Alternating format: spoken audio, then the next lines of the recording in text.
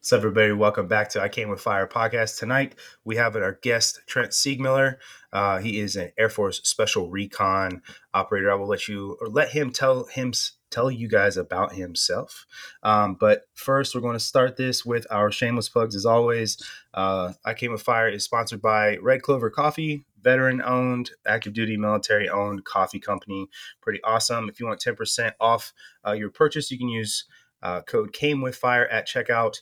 We highly recommend pretty much everything they make. If you like flavored coffee, they have that. If you like coffee that is like small batch roast, African roast, are really, really good. Highly recommend.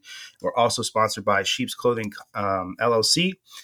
Sheep's Clothing, or if you find them on Instagram as Redefine Violence, is a company looking to support people who are survivors of violent circumstance. So whether you are a military member, law enforcement officer, EMT, firefighter, or just somebody who happened to went through something where your life was in danger, they are for you. So they are seeking to support people in the martial arts and violent arts disciplines. If you want 10% off your order with them, you can head on over there and use FIRE10 at checkout for 10% off. So support them and support us at the same time. So Trent, how are you? Good. Does Sheep's Clothing do all married people? Because I feel like that qualifies. Oh, yeah, it's true. Everybody, if you've been married for at least 6 months, you are a survivor of violent circumstance. That's for sure. Yeah. I'm gonna have to let them know that is exactly the people they need to be marketing to for sure, because they're gonna expand their customer base quite a bit if they do that. It's huge. It is. Huge. Zach, yeah, Zach, I know, man. You've got that Bushido, going on at home, so you got some pretty violent circumstances, don't you? I do. Yeah. If I mess up a meal, I have to commit seppuku and it's over. So. Oh, glad you haven't. What's that clicking noise? Not sure. But we will move on. Trent looks like he can hear it too. Yeah. It's exciting. Maybe it was a sheath to a samurai katana. I hope that's not true. He's just clicking in the background. I assume he's just ready with it. The first episode that's never going to get released because someone's going to get violently murdered. Exactly. Live. Yeah. Or maybe we'll just put it on Live Leak and we'll get a bunch of views that way. So there you go. There's always an audience. That's right. But like I said, I'm going to ask you a question that I know that you've probably never, ever heard before. And everybody already knows pretty much who you are. If you've listened to us, you probably checked out OnesReady. But I want to know what the day-to-day is like for you guys. You know what I mean? Like, because I feel like you guys never talk about it. People are probably never curious, Yeah. No. It's just you just wake up and work out and then go tan. That's what the day-to-day life is like on team. Yeah. Yeah. It's very predictable, and it's why people join for our jobs is so that they know exactly what's going to happen every day, and predictability, stability. That's what it is. So those are the big selling points in Air Force Special Warfare. Yeah. What's funny is when I was a recruiter, because I'm not anymore. I'm not a recruiter as of the first, thank God. But when I was a recruiter, I would be like at the local gyms and stuff, and there'd be like a dude just yoked working out. And I'd walk up to him. My selling piece for like special operations was, "Hey man, you want to get paid to work out? You want to earn college credit to work out? You want that? All right, come talk to my office. Let's go do that." And that was my selling point: is you just want to work out all the time and tan. And every once in a while, kick down a door. Let's go. Follow me. Yeah. I mean, I can't lie to you. I've never seen like a pasty operator, I mean, maybe they are out there, but like Trent's pretty tan. Aaron looks pretty tan. Peaches is maybe a little lighter on the melanin, but yeah. Well, Peaches is married to a British girl, so I'm not sure if they're allowed to go outside like as a family. That's true. Yeah. Gotta have the shades closed. The sun is scary. I understand that. I mean, I used to live in England, and it honestly just felt like it was like at dusk all the time. So it's weird. Speaking of living in England, though, I did get to go visit. Like, I don't know if it's an STS or whatever it is that was out there. But speaking of working out all the time, I went over there one time and walked into like what I thought was going to be like a building and opened it up, and it was a hangar, and all it was workout equipment, and there was just these dudes working out, and they just had like remote control airplanes like dive bombing each other with them and shit. And I was like, this is pretty cool, man. Like, I can't lie, that looks pretty freaking epic.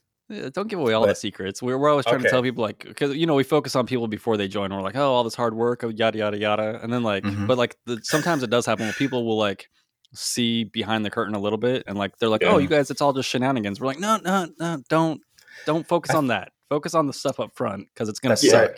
You got to earn the spot first, then they can have fun later. Yeah, yeah. You got to work hard to play hard, kind of thing. No doubt. Yeah.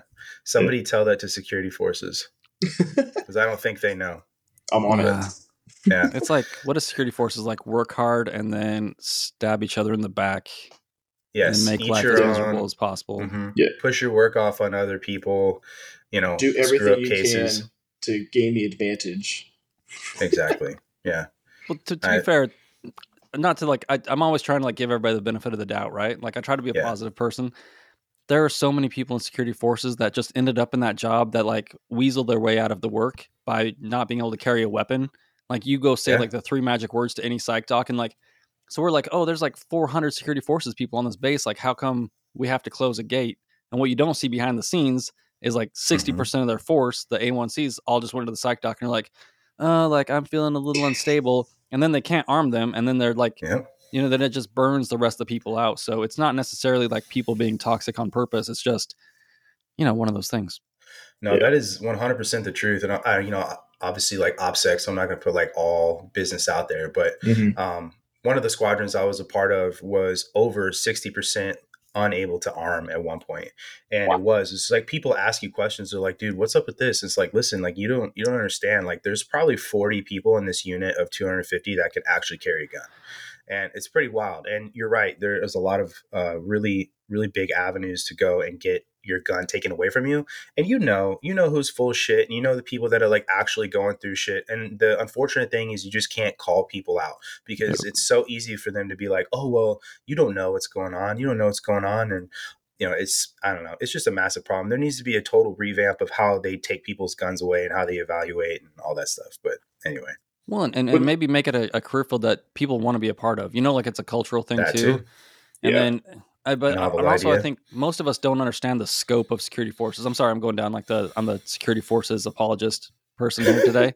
No, you're good. But like the things that career field is responsible for is not just watching the gate. It's like 800 different things. And so like to think that it's like this simple 2-dimensional job and that we shouldn't like hold like some kind of like selection process for that and build that into a cultural thing. Like the training is pretty difficult.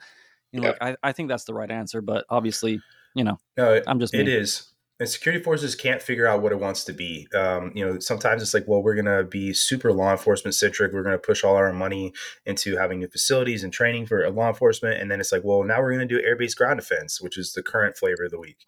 And when that happens, it's just everything shifts focus and everything that we're doing before just gets dropped.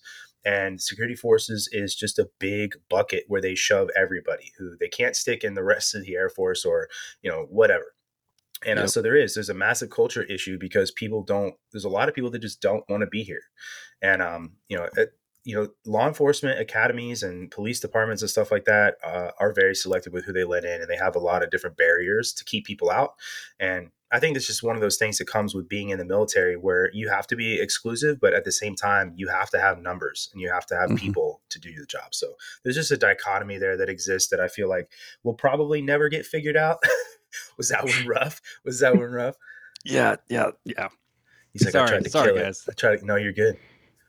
But anyway, for those unable to witness, Trent is dying of a cough attack or a sneeze. Or something. I don't know what's wrong with me today. It's been one of those days, guys. He's all right. We'll just let you admit it, man. You're just getting choked up about SF. That's what it is. That's true. I'm sad. Makes sense. Then we can talk about it. Mental health. We got I was gonna kind of just throw in there. I'm a huge proponent for them resplitting the career field. It used to not be all together. It used to be like police and then like security. And so when you were a security forces member or whatever, you would either be a cop or you'd be base defense. And I think they should resplit it. They should not be together. I think that would fix probably at least half of the issues. I would hope. My other thing is like, even when you get like the people who like go to mental health and like, oh, I can't work, whatever, just to get out of like working and stuff. When I was like an assistant flight chief before becoming a recruiter, I would get so annoyed by the airmen who would be like complaining about like being at work. Right. And I remember one day I just had enough. And so I I remounted them all. And every security force member hates a remount with a radio. It's like, oh, I got to stay another 10, 15, 30 minutes, whatever. But we remounted them all. And perfect. I was sitting there, and there was an Airman McCann. So if he's listening, he's out of the military now, but if he's listening, I'm throwing him out. And I was like, hey, McCann, pull out your iPhone, go to settings, go to screen time, and tell me how long it says that you were on your phone. And he was Receipts. He was like, what? And I'm like, no, you're not in trouble. There's nothing coming from this other than I just want to know the number. So tell me how long you were on your phone. He pulled it out and it said 9 hours, 40 something minutes on his phone. And I was like, it's an 8-hour shift, bro. Yeah. No, it was a 12.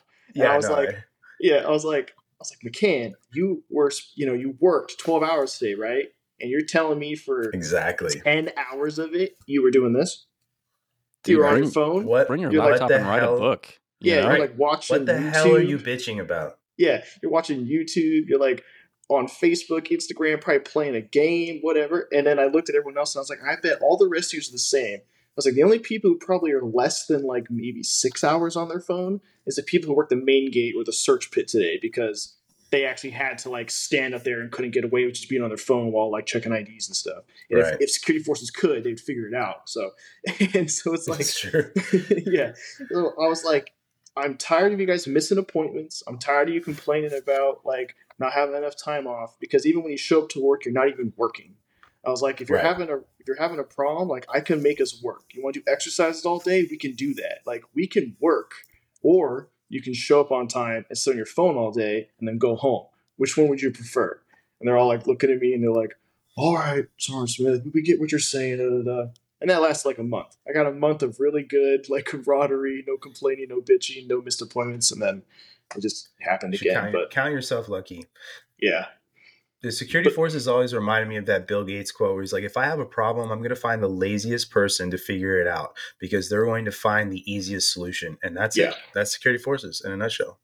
What's insane about security forces too, though, is the Department of Defense, in 2000. Look at you started.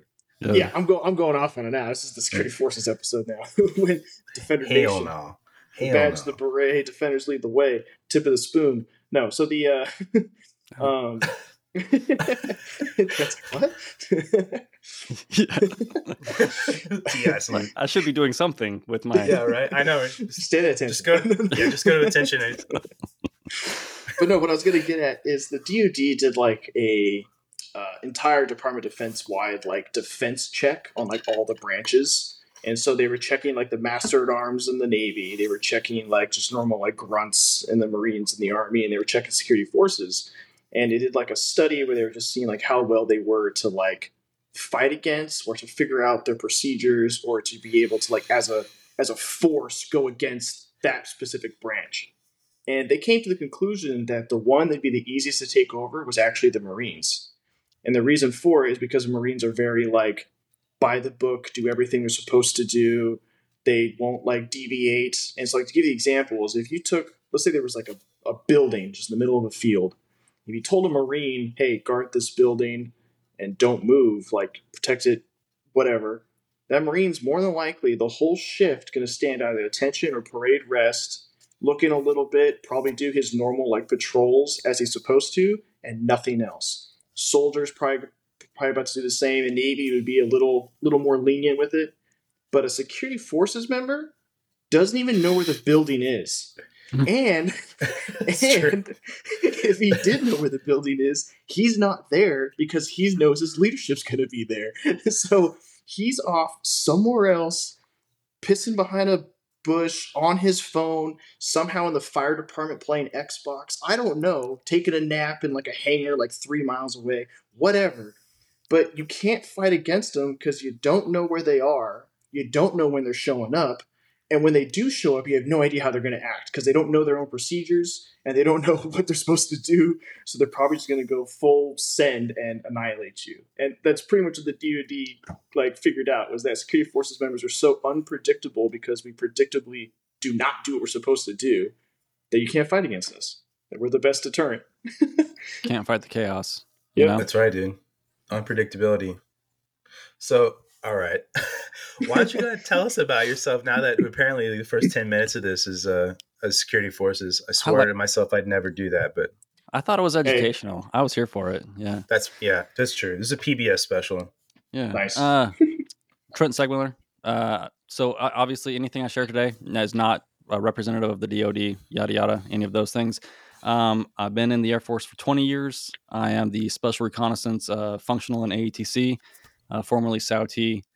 So, I've done a few deployments and other things. I've spent over half my career on the training side, so I'm pretty passionate about it. It's not the coolest thing on earth, but it's what I do. So, and then the OnesReady podcast. So we do that stuff on the side, trying to get the best and the most relevant information to the folks that need it to help them make decisions. Awesome. Yeah, so your name has come up more than once when we've interviewed people. So Aaron obviously has like pushed you like a pimp. He's like, dude, you guys need to have Trent on here. I pay. And Aaron. then yeah, do you? I kind of figured the way he talked about you, it was like, dude, there's some schmoozing going on. He's on payroll, yeah. And then when we had Chief Gutierrez on, he was like, you guys got to have Trent on here. And because he's like, there's some of the stuff you guys are talking about. He's like, I don't know, but he'll know. I was like, okay. And then Aaron was like, dude, he's like, there have been so many times where I've been like gone places with Trent and he's like said something and I'm laying in bed and I'm trying to go to sleep. I'm like, dude, what if he's fucking right?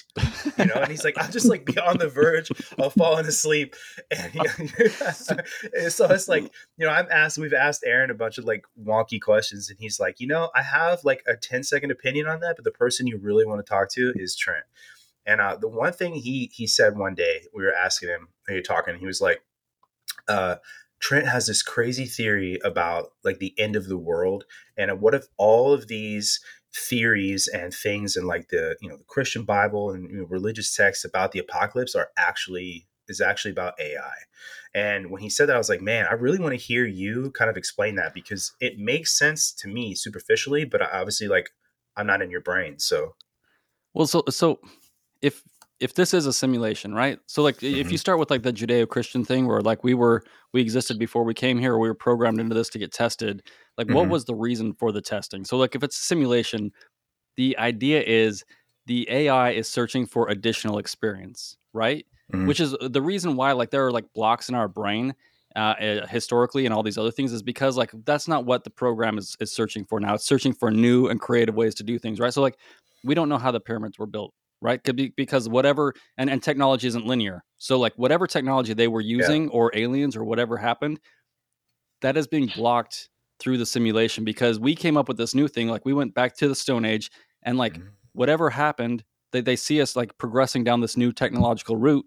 And like, they're like, I want to see what this is about. Like this is new experience for the AI. And the only way that the AI can grow is through new and unique experience. Right. And so it's letting us go through this. And when we're assuming like that the AI is the same or that it's not trying to grow, like, or the programmer or God or whatever. Right. So all this stuff is happening so that eventually we create a new version of AI that it can upload into the old program and create a new experience for the next iteration. And then we're going to see like a new experience, right? Because like we have all these blocks, like technology, like the linear view of technology and aliens and all these other things that we think of, but we're like programmed that way to go down a particular route to see how far we can take this thing and come up with a new version of AI to make the old version of AI, the program, better. And that's where the apocalypse comes. Like we take it to its logical end, the world ends, but like all that information, all that experience, and all that other stuff is uploaded because all the program really values is new experience. Like if you look at AI now, right? Like it's only as good as what's on the internet, which is our personal experience. It's only what we upload. And so like that's what it craves. Like that's what it feeds it. So like maybe this is like the 18th iteration of humans just giving this AI or programmer or God or collective, whatever we are, additional experience is because that's what it craves and that's what feeds it. I mean, if you think of it that way, it really makes a lot of sense, because if you've ever like wiped a hard drive, there's always some sort of remnants. You're gonna have to like debug or whatever, and you're gonna find things that were there before that should be gone, but they aren't because you can't get rid of them.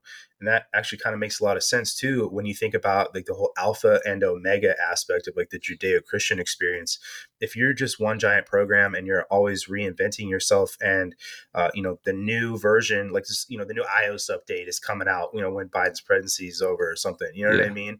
And it's like, you're going to have all this stuff that existed before, and there's going to be like the shell of a memory of it, but the experience is going to be different the next time. And I don't know, that makes a lot of sense. It's weird how you can kind of take that and imprint it onto those Christian ideals or religious ideals overall. What's interesting is I've never even heard of that, like that theory at all. Like I've heard like the Matrix theory and stuff, but I've never, like the way you explained it, I've never heard specifically about like it, like it's like learning, it's using the stuff. But I guess that would explain like certain things like deja vu or the Mandela effect.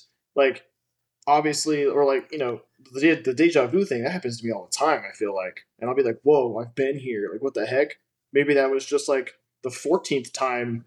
The one before it got reset, he saw that same thing, or is it the same street? I don't know. Well, and what is your soul if it's not like the core of your program, or like the not hardware, but like the core code? You know what I mean? Yeah. And like you just erase the stuff on top and recycle that core code because it's like whatever valuable or takes up space or whatever it is, and then it recycles again. And so I don't know. That's just one of my sitting in a hotel room, laying down next to Aaron, and he asked something, and I'm like, "So here's what I think." I don't know. In sleep. Yeah. So am I real? Yeah. What's funny is Trent, like they're in the same hotel room, right? And Trent's like, "All right, well, good night." Just immediately out, and then Aaron's like, staring at the ceiling. Yeah, it's usually the opposite. Aaron's like, "Dude, stop talking," because like once it gets going, like I'm like, "Dude, but what if? What if this too?" And he's just like, "Shut up." I could see that. I guess I'd be a follow-up question for that though would be, if we're having this conversation about it, and we're like now, like technically all the three of us are now aware that it could be a possibility, there could be more that are aware. Are we like close to the final iteration because we are aware of it potentially being a thing? Like, wouldn't the God or the one who programmed it wouldn't want us to ever be aware? Like, wouldn't it be in our programming to never even think of it? Does that make sense? I would say, yeah. I feel like if the fact that, think of everything that's kind of gone on right now, artificial intelligence, quantum computing, all of that, like they're able to figure out, how things can exist in one space and another with quantum computing, right? That could be the end, because you are becoming and realizing that you have now the ability to manipulate your environment so much, and you're understanding that you can generate false environments. So that would be the perfect time. Like, have you ever used something electronic or like your computer and it starts doing shit and you're like, I don't want you to do this. So what do? You fucking restart your computer, because it's exactly what everybody does. You know what I mean? And whatever, if there's like something, some master computer that's like watching all this happen, and it's like, oh well, this CPU needs a hard drive reset, and so because now it's figuring out that the where the walls are of the Truman Show inside this computer, and so it hits reset. You know what I mean? And the again, Trent virus is taken over. I need to right. No, but exactly that file. But I think that's like what you're saying. Like, there's been all these different versions of the apocalypse, but none of them have ever come to the point where we're talking about artificial intelligence. And that, almost is like the next step away from like religion almost, if you think about it, because you're now creating things in a space that you're altering your environment, especially if you're talking about quantum computing, and it's godlike in a way. Yeah. Well, and I don't know, that it's just weird because there's also like truths to this world, right? Like,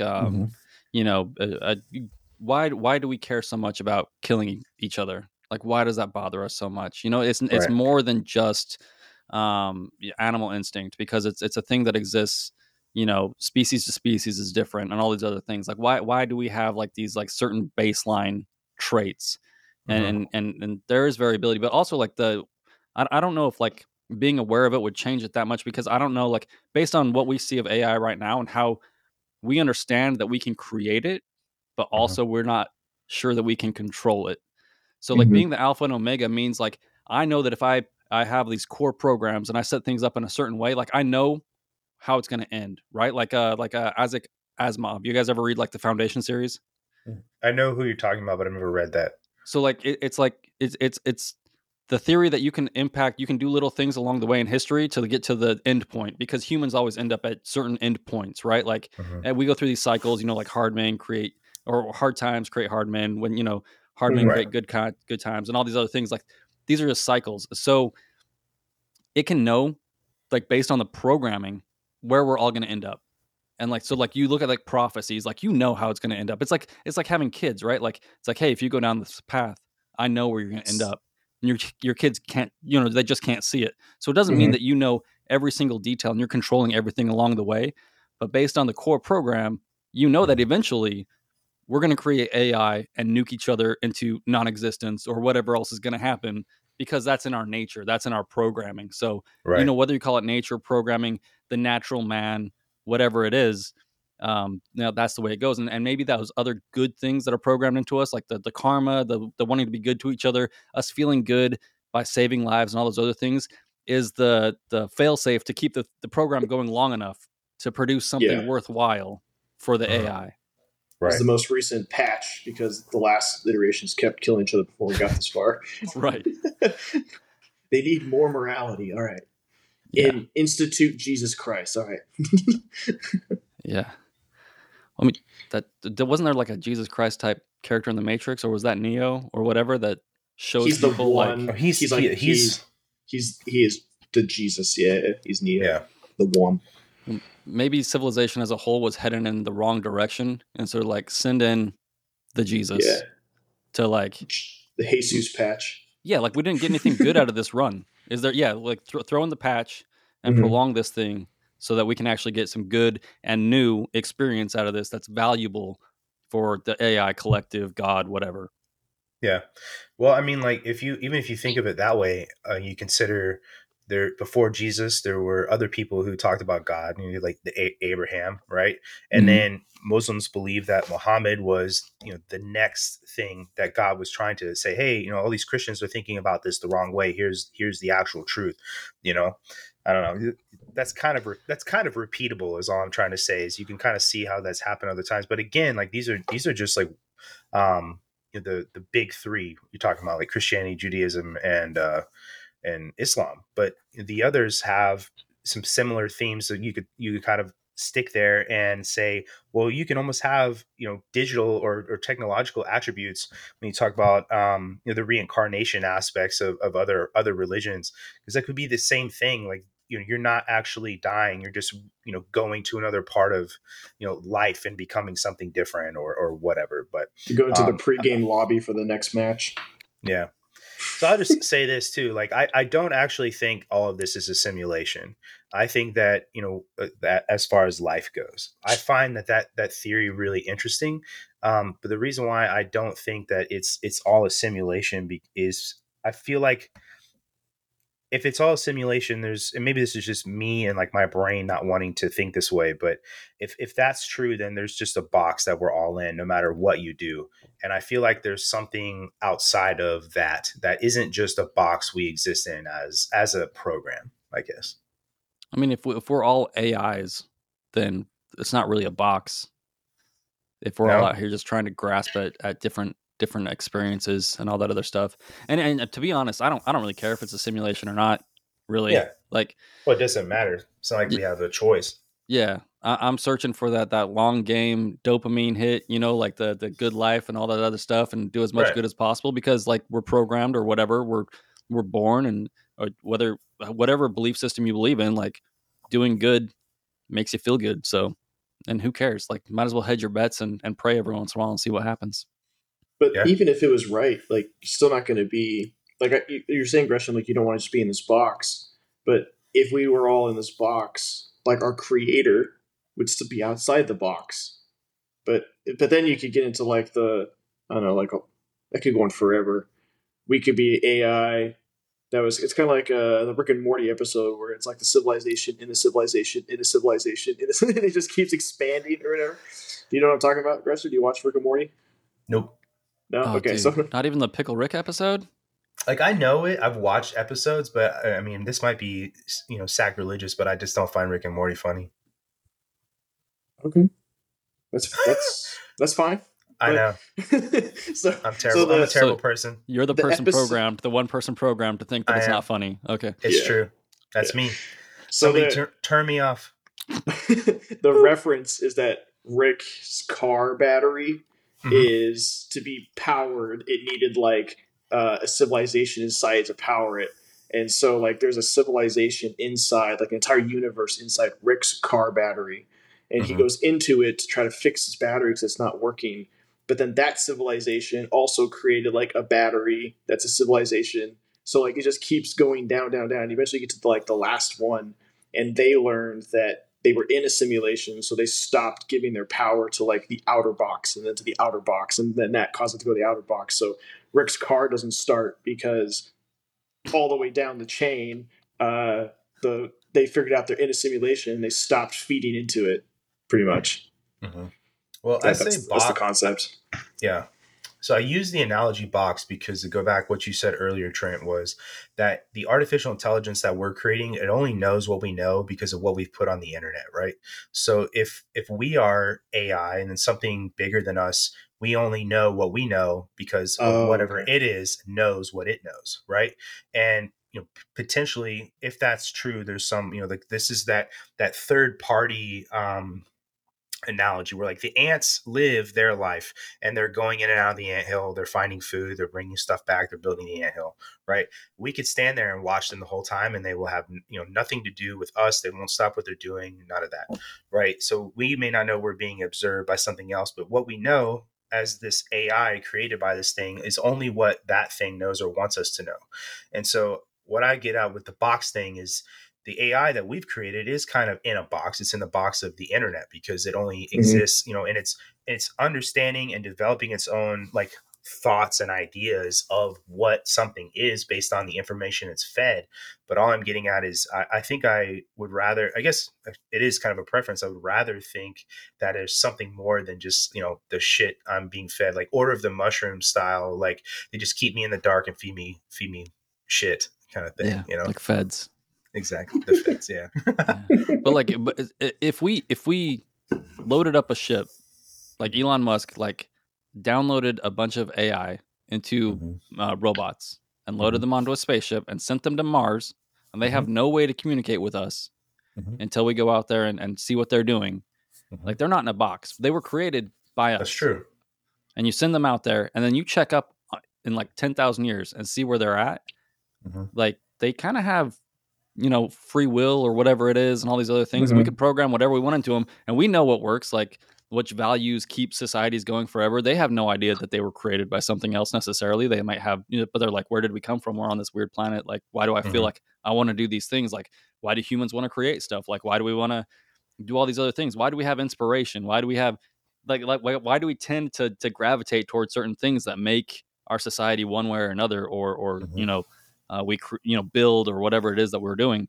And so, like, if you go back there later and you plug into their intranet, that is like whatever's their spaceship is, like, the amount of like weird experiences that you could probably figure out from them, because they're in a place that we've never been, and like the way that they figured stuff out and how they utilize their environment, all these other things, like, it would be wild.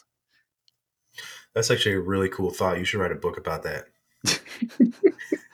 Yeah, no, it's true. I mean, you think about it, like, if that happened, they're going to get there with whatever knowledge that they have. And then obviously the environment is going to dictate the new things that they learn, so I guess if you thought of us that way, initially, just what they know is what they know because they were given it, but they're going to develop their own thoughts and ideas on the red planet and whatever they got to do to make it survive. So, yeah, I don't know, man. We're trying to solve the biggest question ever. Why, So then so if we're the simulation, you got my mind going, if we're the simulation, right, on Earth, to you, Trent, where does the simulation like end? Is it the whole universe? Like, does it actually go on for like ever? I guess for the simulation to like make sense, or does it actually like end? Does it end within like our reach? Is it like the solar system, and then everything outside of that is just there to make it seem like there's more when there's not? And if that's the case, do aliens not exist at all? Like it's just part of the simulation to like think we have UFOs and stuff to make us feel intrigued? Well, it depends, right? It depends on if we're plants from another civilization that resides in the universe, right? If we are the AI plants, or what, like, and what's the difference really between AI and just I when it comes down to it? Because eventually tech and biology are going to, become symbiotic. But if it could be like the aliens, right? That planted us here, and that's why they come back to check on us every once in a while. And maybe there's stuff happening with their civilization that they're coming back and trying to figure out stuff, where we're at and where they went wrong. That's a whole nother train of thought. Or there's the interdimensional theory, right? Where like there is a whole nother dimension, and that our box is 3 dimensions, and then there's the 4th dimension where there are things that exist outside of that. Or it could be a combination of the two, depending on how you look at it. So that's one of those things where eventually like your mind just comes to an infinite nothing, and then you just have to be like, I'm just going to live my life and drink more. I like what you said there. I like what you said there because I guess I was stuck in my own little box where I was thinking that like to be in a simulation, like we're like in a hard drive or in a computer. I wasn't really thinking that we could be a simulation, but be in the same universe as our creators, and they just planted us here and we're being observed. I took simulation like literally, I guess, like Matrix wise. And kind of what you said there is it could potentially be, correct me if I'm wrong, but it could potentially be that Earth just happens to be habitable either on its own or created, and just another species could have dropped us off here and then it just observes us for their own knowledge and gain. Right. Yeah. Okay. And sees what we come up with, and we're like a little science experiment and all these other things. So we're like the little ant farm in the elementary school like corner where you kind of just watch them. Or like because our civilization is so more robust than like the little gray aliens, they might just be building us, and they kidnap however hundreds of thousands of people they disappear per year to go off and fight other aliens and create armies of savages, which is us, to go do their bidding. We're just the berserkers, and they farm us to go fight their wars because they're too frail to do it. They know they're so scared that if we got a hold of their technology. So like, here's my other theory about aliens, right? Like, and I don't know if you guys have heard it, like dolphins could be smarter than us, but because they live in the environment that they live in, they are stuck where they're at. And we think that they might be dumber than us simply because of environmental things, right? Limitations. So like if you live, like aliens might not be smarter than us. Like if you grow up on a planet where like these elements exist where you can manipulate gravity. So like in the Bronze Age, you're manipulating gravity simply because of the environment that you grew up in. And then like you come and visit Earth, whether you planted us here or not, and you see what we are, and we're savage. We created nuclear weapons. We kill each other by the millions. Like, what is that?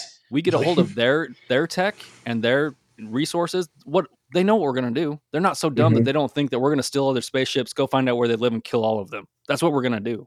Yeah. And so like the idea that technology and resources throughout the universe is somehow this linear thing, and people are like, oh, aliens like have this like super advanced tech. I'm like, is it advanced tech, or is it a product of their environment? Just like our tech is a product of our environment versus the dolphins, who if the dolphins grew arms and legs and crawled out of the oceans, they might murk all of us because they're like, you guys are a bunch of retards. Right. Dude, we literally had this conversation. We literally just had this conversation. I kind of said something similar to that the resources that we have on this planet are what our limitations or our, the future of us, whatever it is. Right. And so I literally used the same example. There could be like another planet where they have this rock that, floats or whatever. And they're like, oh shit, I can use this to do other things. And it's just what they have to work with. And to us, it seems super advanced. And I said, maybe they don't have the ability to make nuclear weapons. So they look at us and like, holy shit, like that's crazy. You know what I mean? I've never seen anything like that anywhere else. I love that idea because you're right. When people think about that, they do think, everything everywhere is all the same. And it just isn't, Yep. So we're programmed to think in straight lines. And so it's really hard to break that and to expand your mind a little bit to other possibilities. Last episode, I was telling Zach about so I used to, when I lived in England, I was a kid. I was a teenager and I worked at the Shopette on Mildenhall. And one of the bosses I had, I found out through some other people that he was like into UFOs and like I told a few people that he got abducted. Did you listen to it? I listened to some of it. I was trying to do some research on y'all. Oh, okay. But anyway, so I was just going to expand a little bit more on his story because it kind of goes in line with what you were talking about. But like I said last week, that was the first time I'd ever heard about grays and whites aliens. And essentially, like he said that, grays were friendly, whites were not friendly.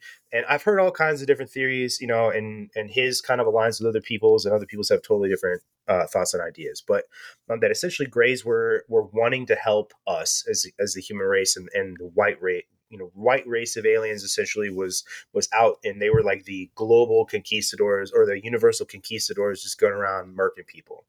And but that essentially what he'd been told over and over and over again were that the gray aliens kind of helped start us and gave us the sentience that we have, so that eventually we would be strong enough to like join this global alliance, essentially, where we could go and combat these the white aliens, essentially, to fight them off and help other people. And that they're kind of like nursing us along and giving us helpful hints and all this stuff, and that they've been here before. And the more we advance in our technology, the more dangerous we become. So they're more standoffish, but they're still here. They just know that they don't have the capability to be as immersed as they used to be, which is kind of wild. And I'm like 19, sitting here listening to this like mid-50s dude in a suit tell me all this shit like at work, and I'm like, half of me is like, this is crazy, and half of me is just glad I'm not out there, ringing up Mountain Dews. You know what I mean? Yeah. And but no, I've heard so many other people say that though about that I could see it being a possibility that we are, like a lab experiment almost. Well, and to think that we think that the grays are the good guys and the whites are the bad guys in the greater picture of the universe. Maybe the whites are right and we are terrible. Maybe. Yeah, they're just out there cleansing. Yeah.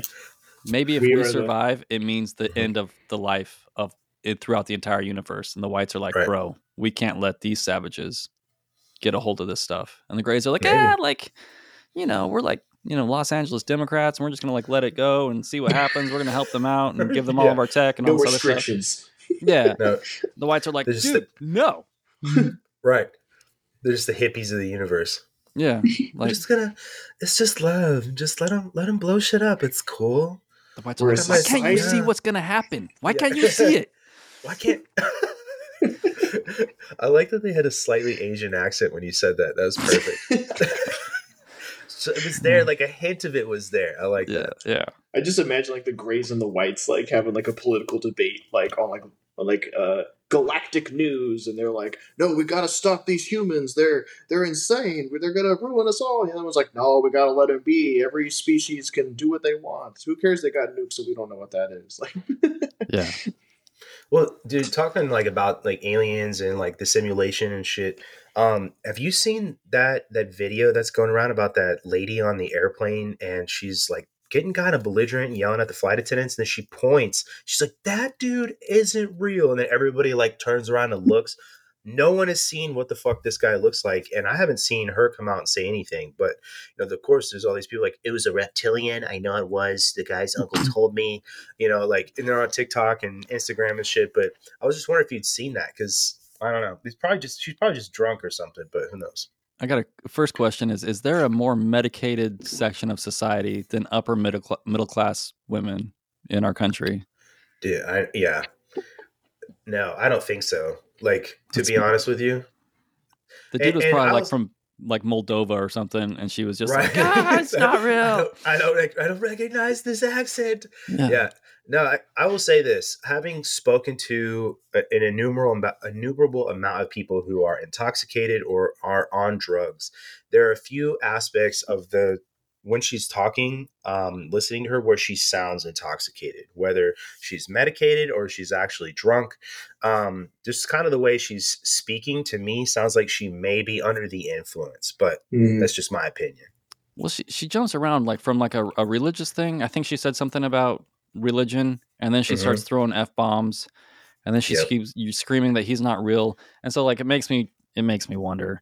But like maybe he wasn't real, or maybe she got a hold of some of those gummies, like the Joey Diaz gummies, and she had a psychotic break, like it, or drug interactions or whatever, That's what I was kind of thinking. Maybe she did the typical go to the bar at the airport thing, popped a few pills, got a little too drunk, and then got on the airplane. I don't know, but I mean, we've all been there. We shouldn't judge her. We've all been there. Dude, hell no judgment, man. A couple months ago, I went to Denver and I had like 4 hours to kill at the airport, and definitely had a few drinks. So I didn't yell at anybody and tell them they weren't real, but maybe I just needed another drink. She was just the one person that didn't get like that morning patch update. So like she was seeing weird stuff, and we were all fine. Yeah. Remember that old TV show or movie where like the guy had the sunglasses where he could see all the reptilian people or whatever, and like I know what you're talking about. Yes, yeah. I saw like a clip of that on Instagram. Yeah, I think it was like the TV show was like V for Victory, and I think they made a made-for-TV movie after they canceled the show or something like that. But that was kind of like the thing, is like they had these sunglasses where you put them on and you could see like the lizard people that were trying to take over everything. And obviously the people in charge now got rid of that TV show and wiped it from the internet because it was too close to home. Right, because the reptilians are actually the ones running the show. Yeah. I'm not gonna lie to you, man. Like, I've seen so many people out there that think that that's real, and I don't know.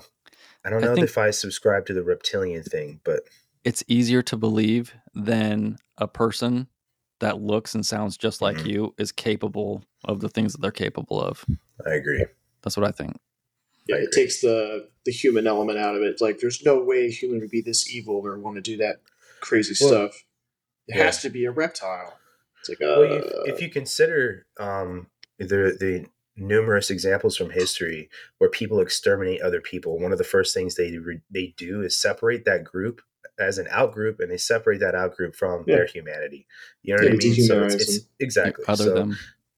They other them, and that's just a human trait. Apparently, when you want to feel better, when you sit there and talk shit about somebody, and you find ways to dehumanize them almost. So, but yeah.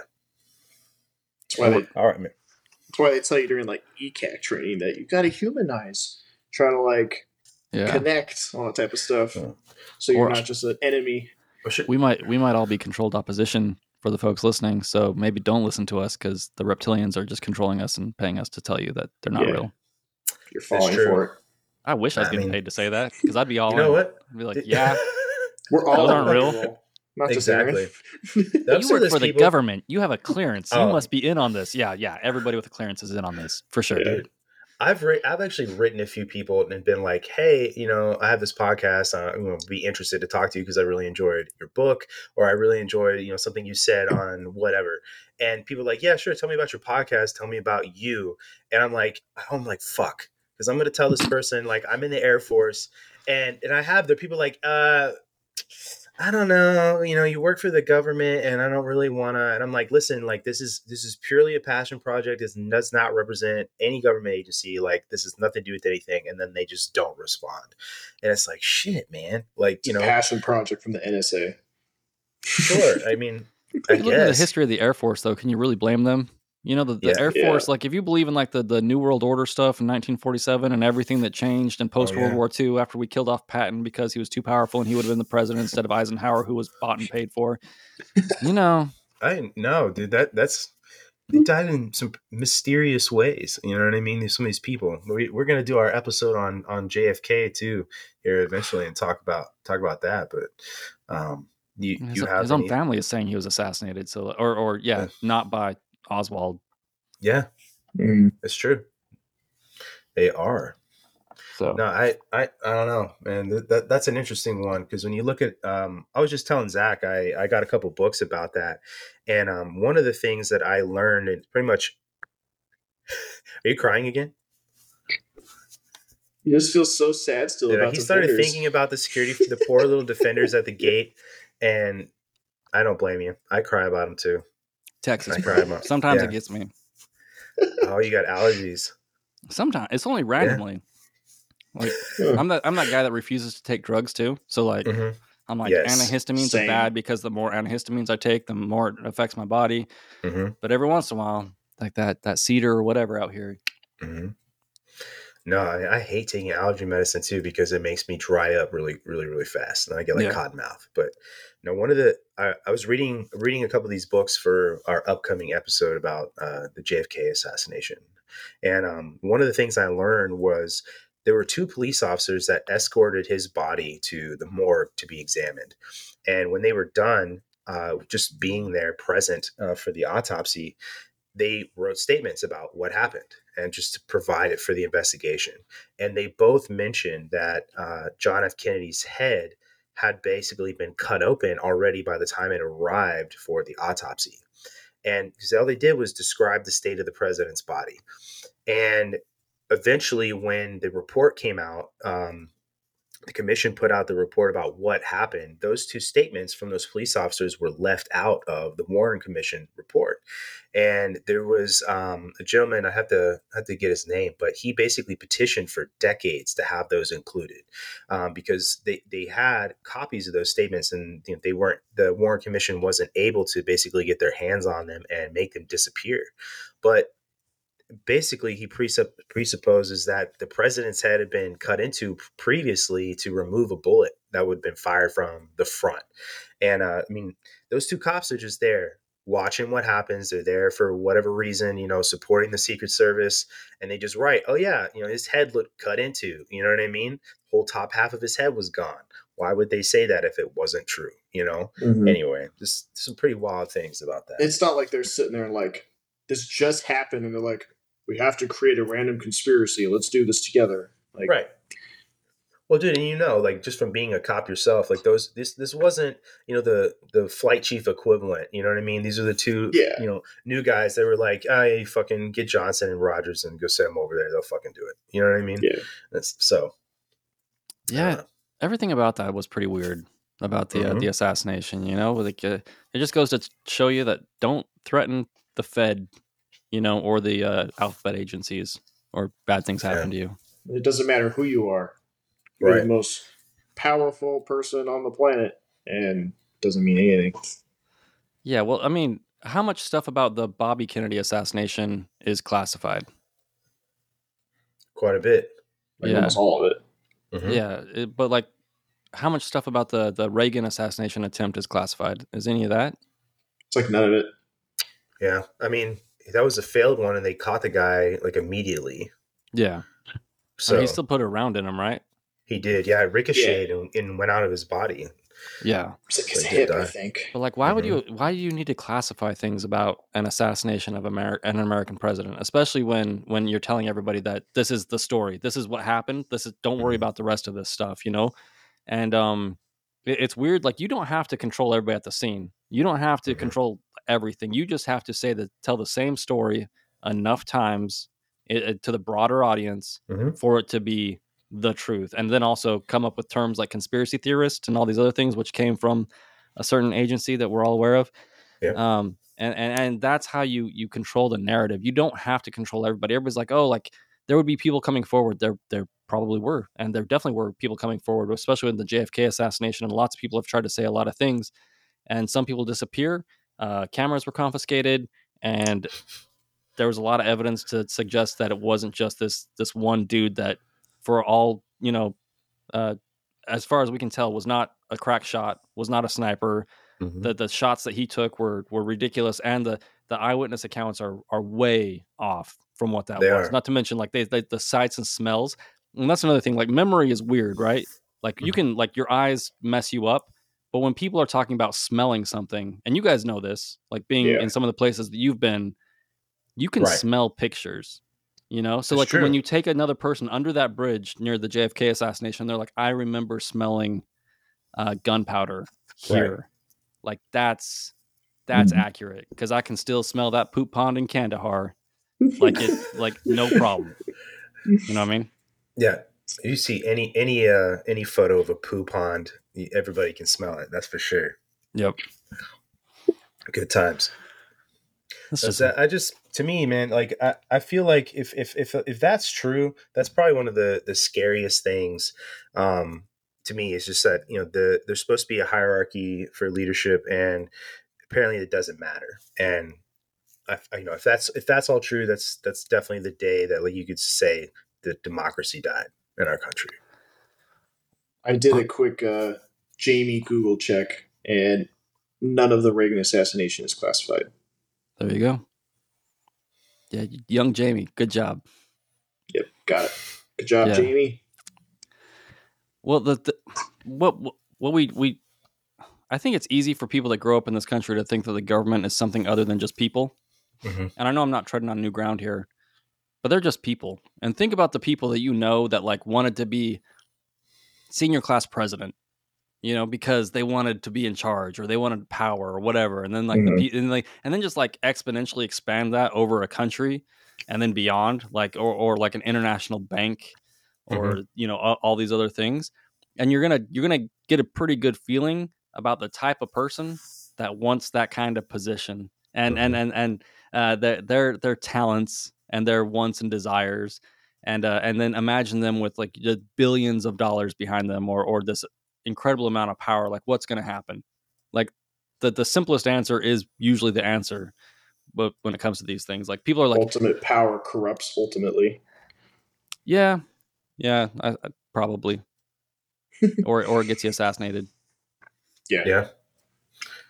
No, that's something I like to point out to people pretty often. Is people think that the government is just this like anomalous, or what am I, analogous like thing that exists out there. And I tell people all the time, like, listen, dude, the military is a part of the government, and the people that are making these decisions, they're just people like the dude that you are standing next to in the grocery store checkout line. And, those are the same people that have the same level of intelligence. Some people want that level of authority and some people don't. And very often it is people that want that authority that probably shouldn't have it the most. Mm-hmm. And you're not, yes, there are some very intelligent people in government, and there's some very intelligent people in certain places that definitely deserve to be there because they are intelligent. But there's a lot of people that make it to some of these places that are dumb as a fucking rock and are they only there the for next themselves. Right. And it's just, there's not this, the government isn't this entity that has all the answers, because it is just people. That's all it is. The entire existence of humanity is just people making decisions, and that's something that I've never understood about why people are so willing to just give up the decision making process for themselves, for the idea of something like that. Oh, this is safety over there because it's the government. You know what I mean? Because they are just people that you're relinquishing this to, I guess. And you have to, to have society, but at the same time, you should be questioning the decisions that get made, I guess is all I'm trying to say. Well, because they are just people. When life gets too easy, we all buy into the lie that what we crave is comfort. Like when society gets too comfortable, we're not back to programming. We're not programmed to be comfortable. And we're programmed to fight against something. Like that's in our DNA. Like I don't think you can argue that we are programmed to fight. And so like if you're a kid and you grow up in an upper middle class family, and your parents actually had to struggle to get there. You didn't have to struggle to get there. And your parents don't make you struggle. You have struggle inside of you. And your parents are comfortable. They're happy where they're at because they worked their butts off to get there. And like you don't understand that. And you're like, I must be different than you because I still have fight in me. And like I don't understand why my parents are just happy sitting here and like living the American dream. This must all be bullshit. And like I'm gonna rebel in the XYZ in the way that it's cool to rebel these days. And whether that's the gender stuff or going in a different form of government or whatever it is, crashing the car, whatever your form of rebellion is that's popular at the time, like that's what you're going to hold on to, because that they're fighting. They have to fight against something because it's part of the human experience. So like it's not even their fault. They create their own struggle. You have to, like, that's who we are. That's the human experience. And so like we're like, why are they like this? It's like they're like this because no one created struggle for them when they were younger. No one held them to expectations. No one made them work for this insanely comfortable life that they live in. And so like we think that these people are thinking rationally, but they're not. They're trying to like scratch that itch that we all have, the reason that probably most of us ended up in the military, because like that's who we are as people. Mm-hmm. They have to fight something. You might have just solved the like anxiety depression epidemic. You have a whole generation, several generations, where like their life is relatively easy. So maybe they're just all over anxious and depressed because they don't have struggle, like actual natural struggle, because it's just so easy.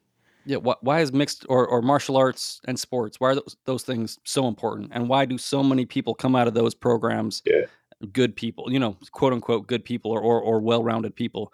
Because Yeah. it's the struggle, right? Like, and if you never go through anything like that, if you never have a reason to look at yourself in the mirror and be like, I did it, you're gonna find a way. So like, and you're gonna find something to struggle against, and then you throw in those like those weird years, like what is that? That's 16 to 25, where your brain is like, I must fight against something, and like whatever I grew up in is all nonsense, which is like a healthy thing to do, is to like push away all the norms and find yourself. And then you go through these schools and all this other stuff and do what you're supposed to do, and it's just a weird thing. And so like it's easy to look at these people and be like, these people are insane, and it's like, or we didn't create any struggle for them, and that's the previous generation's fault. It's not their fault. Yeah. Oh yeah, no, we were just, Zach and I were just kind of having a conversation about this the other day, where I was talking about how the boomer generation loves to point out how lazy millennials are, and I said to him, I was like, man, like, dude, these are the kids you raised. You know what I mean? And I was like, let me just quote Blink-182 real quick and say, if we're fucked up, you're to blame. You know what I mean? It's a fact. And the Gen Z kids that we all like to talk about all the time, like they're the ones that are coming into the military now, and we just don't speak each other's language. Like, I agree with you. There's science behind the human psyche and struggle. It's why on September 12th, everybody seemed to just kind of meld together and become this one cause. And and human beings, back when we had to be tribal, we're coming out of the trees as just a step away from being arboreal beings.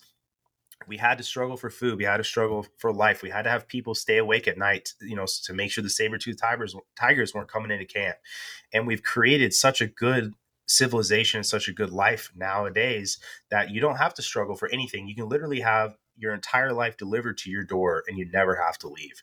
And that's just not natural human beings. And so much has changed over the past 30 years as far as technology supplementing the aspects of life that we wouldn't have had otherwise, that it almost creates like this space where your purpose for existing is almost non-existent, other than just to breed and consume.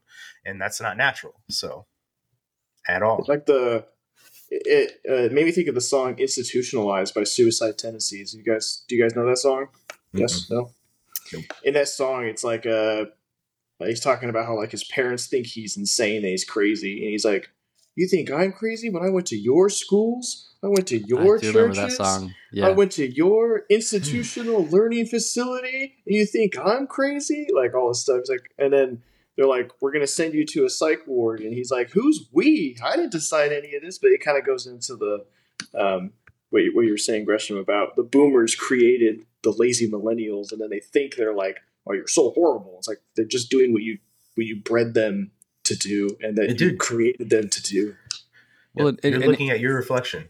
It might not even be their fault either. Like there are generational echoes, right? Oh, yeah. Like how many of your parents still have echoes of the Great Depression and want to save everything, like hoarders and all these other things, like these, for sure. Right, and they didn't live through the Great Depression, but their parents did, and their parents before them, like we have these like echoes that echo through generations, and so like the people coming out of the Great Depression or the Greatest Generation or whatever it is that like are seeking that like American dream because they'd been through the ringer and all these other things. Like even though the Gen Xers didn't have that kind of struggle, those echoes still belong with them, are still with them, right? But they didn't have the struggle to like put it into context to like raise their kids the right way or whatever it is. It's just like when you guys went through like basic training and all that other stuff, was the things you learned in like Beast Week or whatever it was, like the tactics, were any of those relevant? Not really. No, but like they're like 10 years too late. Right, because everything takes time to change, because we don't change things until we hit a point of failure. You know what I mean? And so like when I went through, it was like Vietnam era tactics. Like we were patrolling like with Vietnam stuff. And I'm like, this is ridiculous. Like we're in Iraq right now fighting. Like we just invaded and you're giving me Vietnam tactics. But that like Here's your it's just jungle boots for the desert. those things. Like the humans as a whole we don't turn this ship quick. And so like you have like the generational echoes and all these other things that are happening and these things that get passed down generation to generation. And so it takes a long time. We're going to have to hit a big failure point before, we reset and do it all over again. I always like to say that parenting is the same concept of preparing for the next war by using the tactics you used in the last one. And it's a lot like what you're talking about. Like everything that you learned from your parents, you're just trying to instill some of those things in your kids. But because your kids are different, you're going to do things a little differently, or you didn't like certain aspects of the way you were raised. So you're going to do something different this time, and it is what it is. Like I mean, there are people that are actively pieces of shit, but I've never met anyone that's actively trying to fuck up their kids. You know what I mean? And most parents you meet, they want nothing but the best. And that's where I think the disconnect is that people think the best is an environment covered in, soft material and never letting your kids fail. And that's not the best environment. But anyway, it's the protective, aspect of wanting to keep your kids safe that kind of eventually fails them in the end, I think. And there's too much of that. Is kind of what I'm saying. It's an emotional thing, right? Mm-hmm. And it's either trauma based or emotional based leadership or parenting, because we get it. We're always in the struggle in our community with. I talk to the kids that join our pipeline, and like, what are they all seeking? They're seeking the ultimate challenge, right? And then you get people from the outside that don't understand it. They're always trying to like water it down, like, oh, but like, do they really need to go through all that to like do the job? And we're like, yeah, absolutely they do. And not only am I saying it, but if you went and talked to the students walking in the front door, like they come out of basic training. Do you know what they say the first time I drop them and smoke them and scream at them and tell them like terrible things to their faces? They're like, we made it. We're finally here. We're finally to the place that I was trying to get to. Like, thank you. I found reality. Because like kids have a real good bullshit meter and they know when things aren't real and they know when like you're not pushing as hard as you should. And so like there's like this correlation with parenting too, right? Like everybody wants to push back. Like all the best parts of your childhood, the first time your parents tried to make you do it, what did you say? No, I don't want to jump in that swimming pool. No, I don't want to go camping. Like I don't want to be uncomfortable. But like it's your job as a parent to get past that 20 minutes of complaining to give that kid the best, most valuable experiences of their lives. It's the same thing with these like airmen coming in the front door. If you go and talk to those airmen, they're like, oh no, I don't want to do push-ups and I don't want to get smoked and I don't want to do all these other things. And it sounds scary and I don't want to like get sleep deprived on all these other things. Get through the first 20 minutes and then get them through that process. And on coming out the other end, they're going to be like, boom, hey, that was the greatest experience of my life. I learned more about myself. I'm a more capable person. I didn't even know that I wanted all that stuff, but because the adult in the room forced me to do it, I'm a better human being because of it. So I was going to ask you about that because you said you've been on the training side of the house for like, you said 10 years, right? Yeah, a long time. A long time. Yeah. Well, no, I was just wondering because like, I'll say this for sure that a lot of the new airmen that I see in security forces, to me, I feel like there's a major disconnect between, I guess, what I think the Air Force should look like and kind of what the Air Force used to expect from me and kind of the way the Air Force is morphing to just kind of fit them. Does that make sense? So I was just kind of wondering, like, are you guys separate from some of that in that way, as far as like, you need to kind of be gentle around these kids, or do you see a lot of that, I expect you to be nice to me kind of thing. Or do you kind of just have the guys that are like, yep, I'm like you said, like I'm here to get my fucking, my shit pushed in. I mean, we're separate a little bit, but it's always creeping in, so like we have to change the names of whatever we're doing, like it used to be, we just say we're smoking them. And then it was like another name. And now it's like operant conditioning or something. We have to change the word so it like matches to some like goal that we're trying to reach and all these other things. And so you have to be like creative, which we shouldn't have to be. And then, I mean, and there's goodness, like we learn and there's more efficient ways to train folks and to get them to a certain place. Of course. But yeah, there's always people trying to come in and change things and make it, I don't want to say easier, but like they just don't understand how the sausage is made and why it ends up the way it ends up and what these people are craving, because like they'll do exit interviews with students, and this is kind of a tangent, but I like to talk about it because you do an exit interview with the students that all quit or failed or whatever, and you're like, hey, and if you start the conversation with like, what was wrong with the program? What was wrong with the program that made you end up here? And they'll have a whole list of complaints. But the crazy thing is, you walk into the next room with the people that got selected, and you say the same thing. You say, what was wrong with the program? They will say the same stuff that the quitters said. Interesting. But like, if you're in that room and you're an adult and you say, no, hold up. Everybody shut up. You all made it.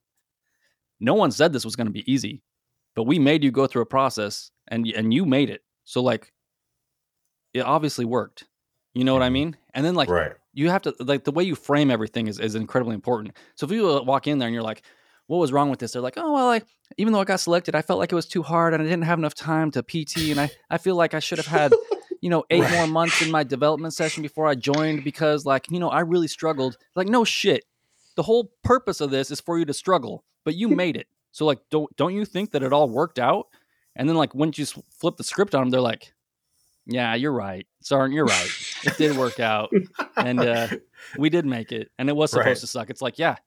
Do you feel better about yourself now because you got selected and you made it through the hardest thing you've ever done in your life? They're like, I do feel better. And I do feel like I could do anything, And that applies to almost everything. Like I said, it applies with my kids. It applies with everything. Like when I send my kids outside, or if I take them out into the woods, out to like grandma and grandpa's place, and I take them outside and it's hot for 20, 30 minutes. What do my kids do? They complain. Bitch. They're up in my face like, Dad, it's hot. I can't possibly do anything. It's so boring here. And like, I just want to play my Xbox or blah, blah, blah. And I'm like, cool. Anyway, we're going to stay outside. Yeah. Right. Like, I'm going to go chop down some trees. You guys do whatever it is, but you just can't go in the house. Yeah. And 30 minutes later, they're running around. They're climbing trees. They're doing all these things. They're creating all these amazing core memories. That's just the way it works. And so if you don't have confidence in yourself, which is a huge problem with leaders that make bad decisions, and if you're not willing to be the adult and hurt people's feelings, perceived feelings, it's just the first 20 minutes of pushback. If you're not willing to go past that and be the grown up, you're not going to get the good stuff on the other end. Yeah. My great uncle Gary would use me and my siblings as like child slave labor, pretty much. He would take us all to like our family cabin in the summer up in like North Idaho. And it was our job to like chop a whole bunch of wood, like clean up the area, get it ready for the hunting grounds. And when we first got there, he'd get us up at like 5 a.m. He'd always say, well, we gotta finish work by 1 because 1, then it's too hot. Like he would actually like care about certain things, but like get us up real early in the morning and we're out there and sweating. And the same thing, like you just said, like the first day or so, first couple of days, like this sucks. But every summer, I was always looking forward to finishing school and going back out to the cabin with my crazy Uncle Gary, shooting guns and chopping down trees and sweating and not showering for like 4 days and just doing stuff because it sucked at first. But man, I still remember those days. And I remember those days way more than I did ever sitting in school. You still don't shower. I haven't showered since. No, man, some of my favorite memories with my dad, and he was active duty and he was gone a lot when I was growing up. But when he was stationed at Offutt, he got a newspaper route. And I used to not want to get up at 4 o'clock in the morning with him and drive into Omaha and go bag newspapers and then go around and deliver them. But I'll tell you what, man, like those are my favorite memories of him driving around in his Bronco, listening to the fucking radio, going house to house, throwing fucking Omaha Heralds at people's windows and shit, like at 4 o'clock in the morning. And it sucked. And I remember bitching about it when I was in 5th grade, but like it is like that. Some of my favorite memories with him is just doing that. And I didn't want to do it when I was, how old are you in 5th grade? 10, right? I didn't want to do it when I was 10, but I loved it. So no, I completely agree with you. Totally. And another thing happens there. No. Like another thing happens there though too, because I had a paper route, which is weird, which is awesome. When you'd go to school and other kids would be like, "Oh, I had to wake up at like 6:30 this morning and it really sucked to get here on time." Like you're like, "Bro, am I better than you? Am I capable of true. more than all you weak mofos sitting around here?" Yeah. And like so, like your brain like does a thing where it's like, I must be more capable than these people. Like, y'all It's are true. soft. So like, and it just perpetuates. My siblings say I'm extremely confident, and I'm like way overconfident and stuff. And it's because of those little things, though. I'll be like, I'm better than you because I woke up 10 minutes earlier, or I'm better than you because I'm sweating, or I'm better than you because I'm bald and I'm beautiful. Like, I'm just like, I don't know about so that. Many things. Bald is beautiful, Gresham. My confidence will beat this every single time. Okay, if you say so. We're just gonna let that lie, I think. Yeah. Yeah. No, I mean, one day, like, my dad always made me do shit I didn't want to do. And I know for a fact that, like, I didn't want to go to every football practice or baseball practice I had to go to. I didn't always want to go to Boy Scouts, but, made me finish my Eagle Scout and was right there, doing it with me. And that's to me is like the best way to do that. It's like leadership in general, when no matter where you work, whether you're in the military or not, like is that example style leadership of, I'm going to do this with you because you're going to do this and you're going to understand the lesson, whether you enjoy it or not. But at the end of it is the lesson. And that's, anyway, those are all like really trite things to say, but it's the freaking truth. Like you said, you go back to the programming, there's always like those core truths. And it is the truth that there's just stuff that works, and how you get from A to B is up to you, I guess. But yeah. Yep. It's pretty rad. You're rad. I'll keep going about parenting and teaching kids forever. So like, maybe we should talk about anything else. Okay. Like I've been in training for so long, I'll just be like, and furthermore, and they're like, okay, Sarge, settle down. You're just going to start piggybacking off to everything we have to say? No, I'm not. That's why I'm retiring. I'm not going to E9 ever. Oh, no. Dude, I've met way more E9s than I have actual Chiefs, too. So put it that way. I guess we could do a little Asia pivot. Talk a little China. You want to talk about China? China trip? We could talk about China. Let's talk about China. Let's do it. What do you guys want to talk about China? How we they're terrified of being surrounded, and their population is about to collapse, and their economy is all played out, and so like it's a good time to paint them into a corner and force them to attack. Create some drama. That's true. That kind of leads into the question I had: is what we're trying to it's inevitable. It's going to happen. It's a train wreck about to happen. And how do you? There's never been another country in history that felt painted into a corner or surrounded and just decided to lash out. Germany, you know what I mean? So, Japan, twice. Japan, yeah. Every country it's ever existed, I guess. But yeah, so I guess that's the question. If it's inevitable, like how do you think it might play out, and how's that look for the future of America and I guess future China? It depends on how fast it plays out, right? If it plays out kinetic and quick, it's going to be rough. If it plays out slow, then it's just going to be slower and rougher. But like, we're kind of engulfed in this global conflict between like it's a little bit different, but it's always the same, right? Like it's resources, it's people, it's technology, it's all these other things, and China is we're all it's a little bit of a paper tiger because we our press is always trying to lather us up to or get us all riled up for war, or it seems like.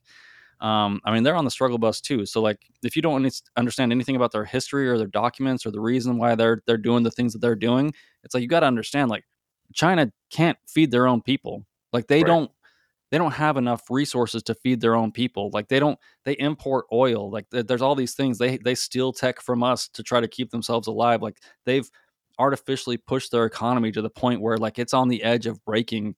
Like they've done all these things in Africa and all over the world, and they've invested in South and Central America to set up all these things to try to like get their tentacles into as many places as possible to keep themselves alive. And that's what the way that they view it is a survival situation, because we have surrounded them. Same like it's like with Russia, like we're always like, oh, Russia's evil. It's like, and we kind of keep pushing, you know, like, and I'm not saying we're the bad guys or the good guys. Like this is the situation. Like we keep getting closer and closer and pushing it. And Russia's in a lot of the same situation. Like they have a hard time. Their industrial strength is always garbage.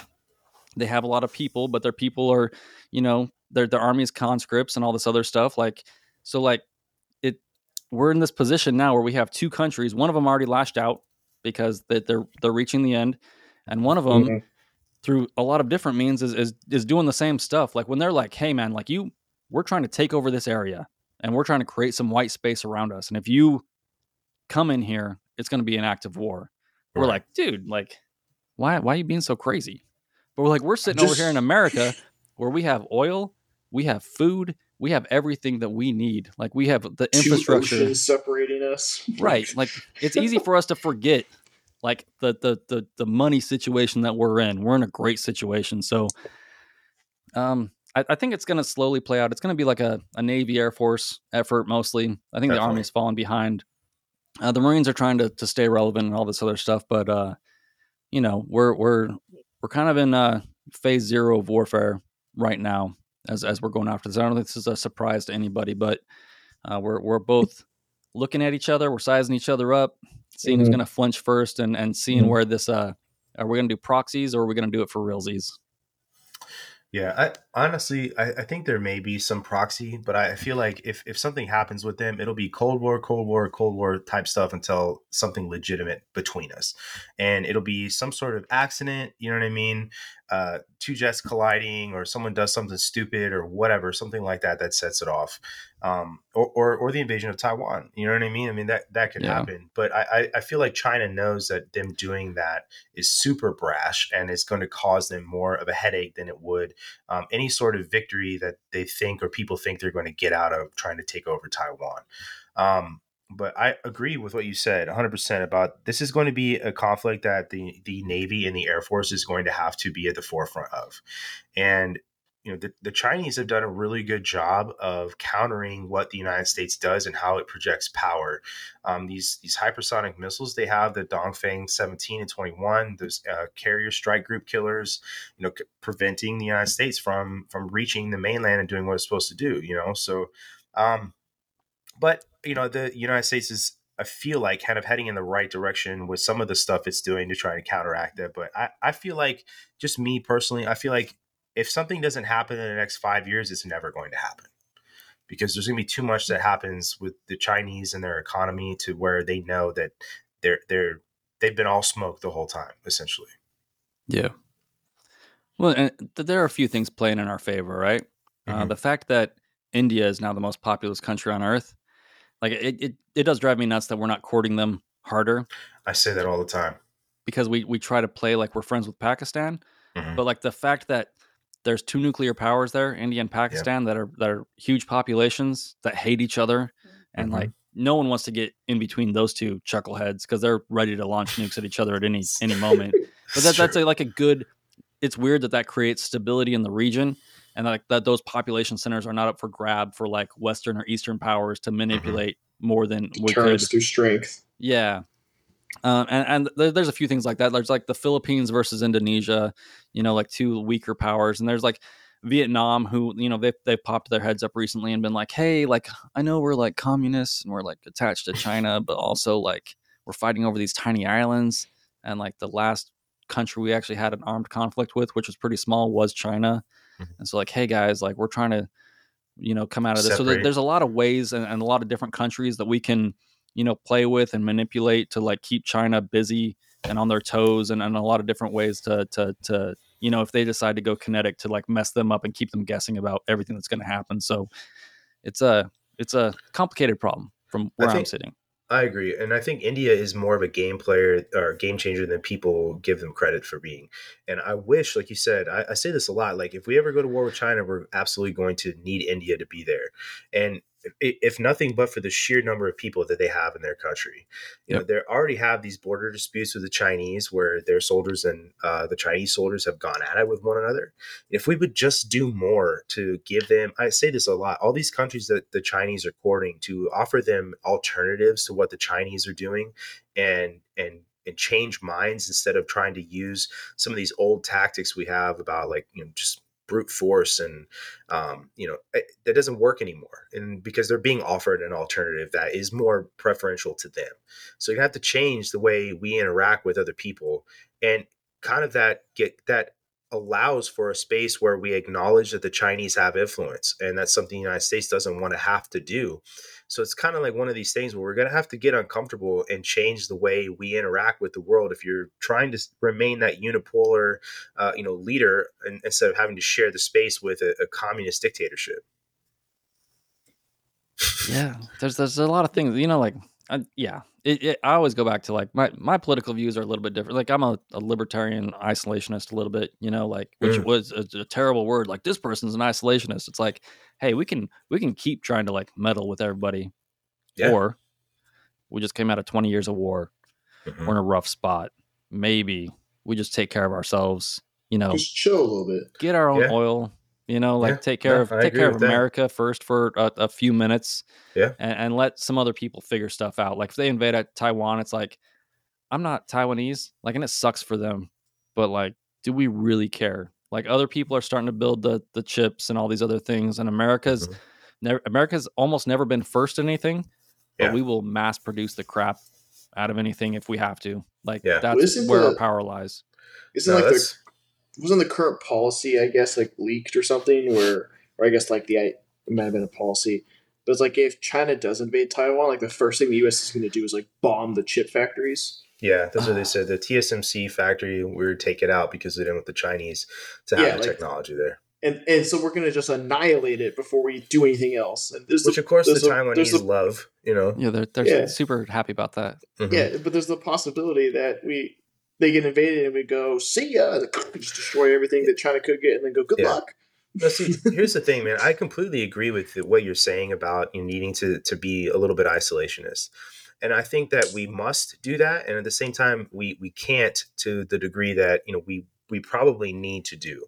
That just the global environment could not support a completely and totally isolated United States. But we have all of these rare earth mines in our country that we stopped trying to go after. We have oil in this country. We have the means of production with farming, and we could be totally self-sustaining. And that's what blows my mind the most. And those are the things that I don't understand. Like, these are the things that make me a quote conspiracy theorist, because it's like, if you know how to do better and you know that how to do better and that you should be doing better and you're intentionally not doing better, then what the hell is the reason why you're not? If it's not some globalist conspiracy theory, I don't know, because like, just to me, some of these problems feel like they have pretty obvious solutions, and it doesn't feel like we're heading towards those. I'm gonna do a callback to my crazy uncle, Gresham, and answer that question. He used to always tell us, or I guess he'd always bring it up. His idea here is that the U.S. uses like environmentalism or like being like economical, all this type of stuff, as a ruse to not use our own resources, and then we use like debt from our enemies, like we'll borrow a whole bunch of money from China or like Russia or whatever, just borrow money from all our enemies to then buy up all the resources from enemies and friends to fuel the largest military. So at the end of the day, when it's all dried up, when shit actually hits the fan, the US will have, yes, all the debt, but we'll also have the largest military and the rest of the resources available. And at that time, no one can cash in the debt because they can't come take it from us because we have the largest military. They can't come take our resources because we're geolocated and separated, and we have the largest military. And we also stockpile a lot of it too. We have so much oil and reserves and a whole bunch of other resources that just kind of sit there. Like, we have so many resources of so many different things that we literally have a cave just full of cheese. As ridiculous as it sounds, but yes, the United States just has a cave full of cheese, and it's stupid, sounds but delicious. It does. I want to go there. Yeah, it's stupid, but like the U.S. has a whole bunch of stuff, and as crazy as my uncle is, I kind of half believe him that that's the end game. That we're not going to use anything we have. We're going to use all the outside resources to just bolster us. So at the end of the day, because that's an idea, really.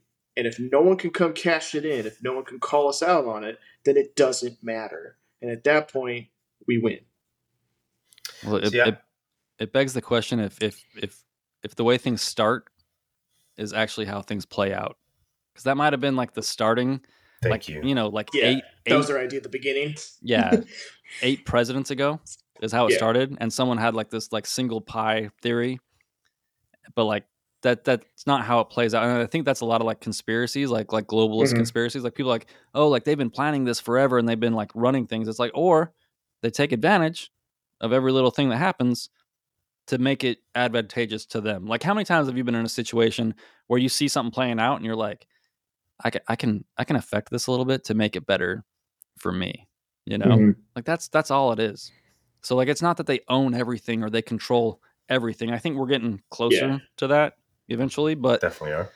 Like, all you have to do is be aware of what's going on and have a few resources to like take advantage of all these situations. Like, because I think you're probably right. I think that's how it was probably sold the first time in like the halls of the White House or the Pentagon or whatever it was. Yeah. But like how that changes administration to administration, generation to generation, and what it turns into, just like how our government has morphed, and we still are like, oh, we're the freest people on earth and we're a democracy and not a constitutional republic, and we have people that don't even understand how our government is supposed to work. It's just how these things play out.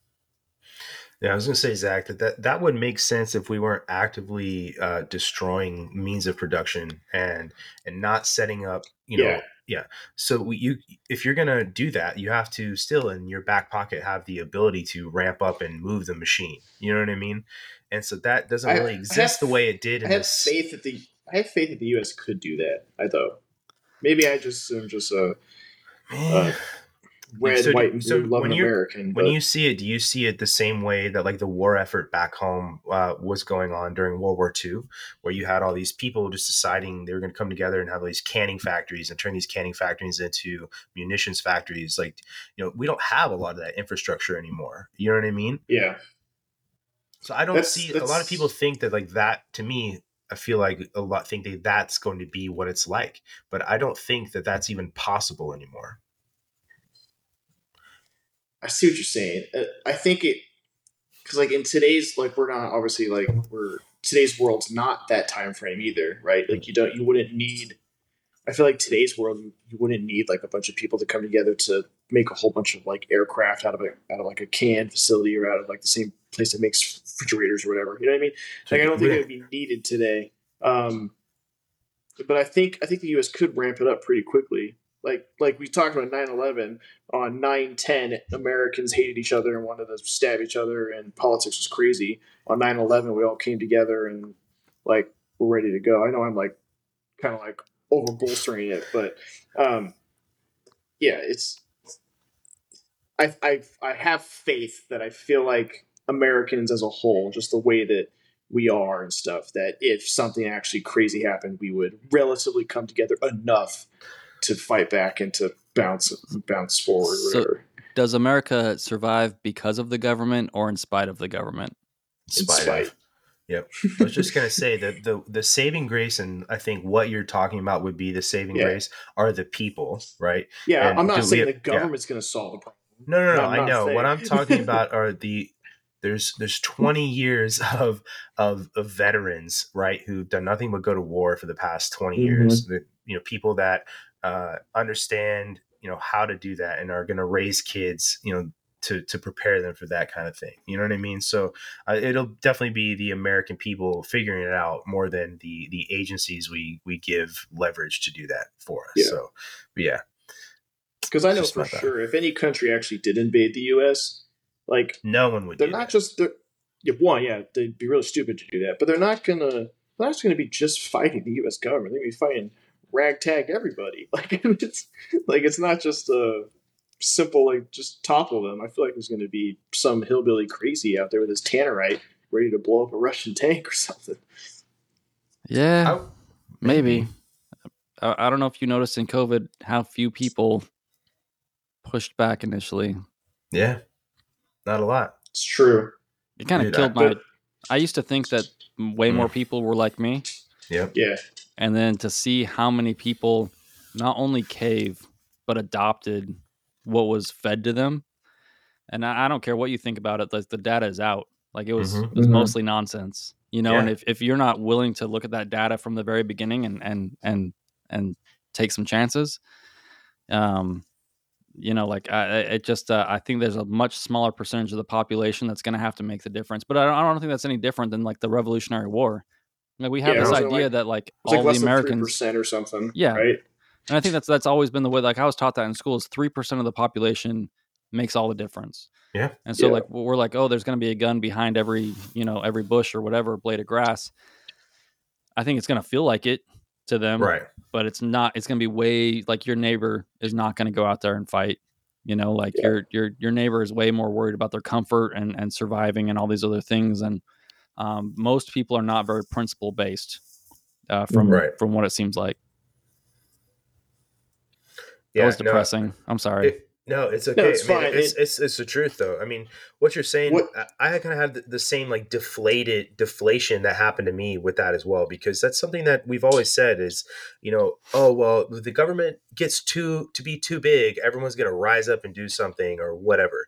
And, I even remember seeing during that time, people like, where are the Americans? Where are the Americans here doing what they've been saying they were going to do for decades?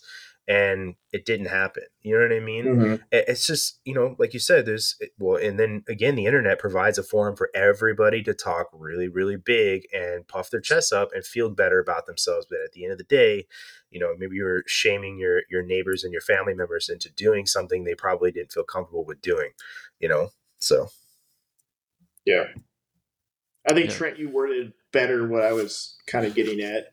No, I don't think every American will be fighting, but I still think it'd be enough Americans who are still patriots and ready to fight would still show up to the battle. Yeah, I think that's our culture, right? Our culture is independence and problem solving. Like, there's no country in the history of the world that has shown as much independence and solving problems and had a love of winning as much as we do, and celebrated it. Like, though you talk to Brits, like, and people are like, oh, we're pretty similar to the Brits, and it's like, no. Culturally, if someone gets ahead in Britain, they are shunned. Like their neighbors are like, do you really want to like stand out and be better than everybody else? Like, we're one of the few cultures that, like, when your neighbor hits it big and their company takes off or they do something incredible, like, everybody that like, we're gonna make a movie about this. This is amazing. Like, you came from nothing. Like, this is America. Right. That's what's supposed to happen. If you work your butt off, if you take chances, like, and you succeed, like, we're all here for it. Like, we love it. And not every culture is like that. So, like, that's just another one of those things where people are like, oh, America doesn't have a culture. It's like, no, you're absolutely wrong. Like, maybe 100%. You don't. Yeah. Like, maybe you're an empty vessel, but like the rest of us have a lot of pride in the American spirit of overcoming odds and being successful and winning. Like, that's what we do. Yep. That's one of my big issues now. Like, to talk about, the way the modern media and government is they're trying to get rid of that culture of it's okay to celebrate people's achievements. We don't all have to all be the same. You know what I mean? And that is what uniquely makes us American, is that, like, just victory mindset. I feel like, and that is, I've worked with several different nations and their militaries, and I've never met a group that was. I mean, there are a few, you know what I mean, that people that felt that way of their group, but for the most part, it's not like that. It's like what you said, Trent, where they're not, I don't know. It's just, there's something different. You can't really describe it unless you actually have a conversation with somebody. Dude, there's a weird dichotomy of going overseas and serving with Americans in like certain environments and seeing the way that we are versus everybody else. And then coming home, going through all that stuff, and then you go to like your grocery store and there's a 400-pound person who just has no self-control perusing the pastry aisle, and you're like, what is wrong with you? Like, I just came from a place where I was like, what are they talking about with the lazy Americans? Like, we work our butts off. Like, we wake up and make this place better, even though we don't have to. Like, no one's telling us we have to do all these things. Like, we're out in the middle of nowhere doing all these things, and then you come home and you see that person who's just like, both things are America, and it's really hard to like wrap your brain around it. I don't think anything messed with my brain more than that. It's just like, I hate and love everything about this country so much, and like, I had a real hard time putting those two things together. Same. It did. And I, when I was in Germany, I worked with one of the German police officers that we work with. He got the opportunity to go to FLETC. I don't know if you're familiar with what FLETC is. It's the Federal Law Enforcement Training Course or whatever. And anyway, so he's like, it's in Arkansas. And so he goes, and I'm texting him on WhatsApp. I'm like, hey man, this is first time in the United States. I'm like, how is it? He's like, Brendan, I must tell you, he's like, I saw the biggest person I've ever seen in my life. He's like, and then I went to another place to eat, and I saw the biggest person I've ever seen in my life. And I was like, dude, yeah, you're in Arkansas, bro. Like, there's a lot of big people in the South, but there's a lot of big people everywhere. But he's like, He's like, we have fat people in Germany. He's like, but not like this. And I'm Yeah. like, dude, Not no, everyone. it's true. No, dude. And dude, I'm not going to, and there was somebody I worked with in Germany who was a really big dude. And, he was really overweight. But at the same time, it's like, I have seen people 5 times this motherfucker's size in the United States. And where do you see them? At Walmart, like you said, in those poor fucking little carts that have to be just completely ready to die after 5 minutes, you know.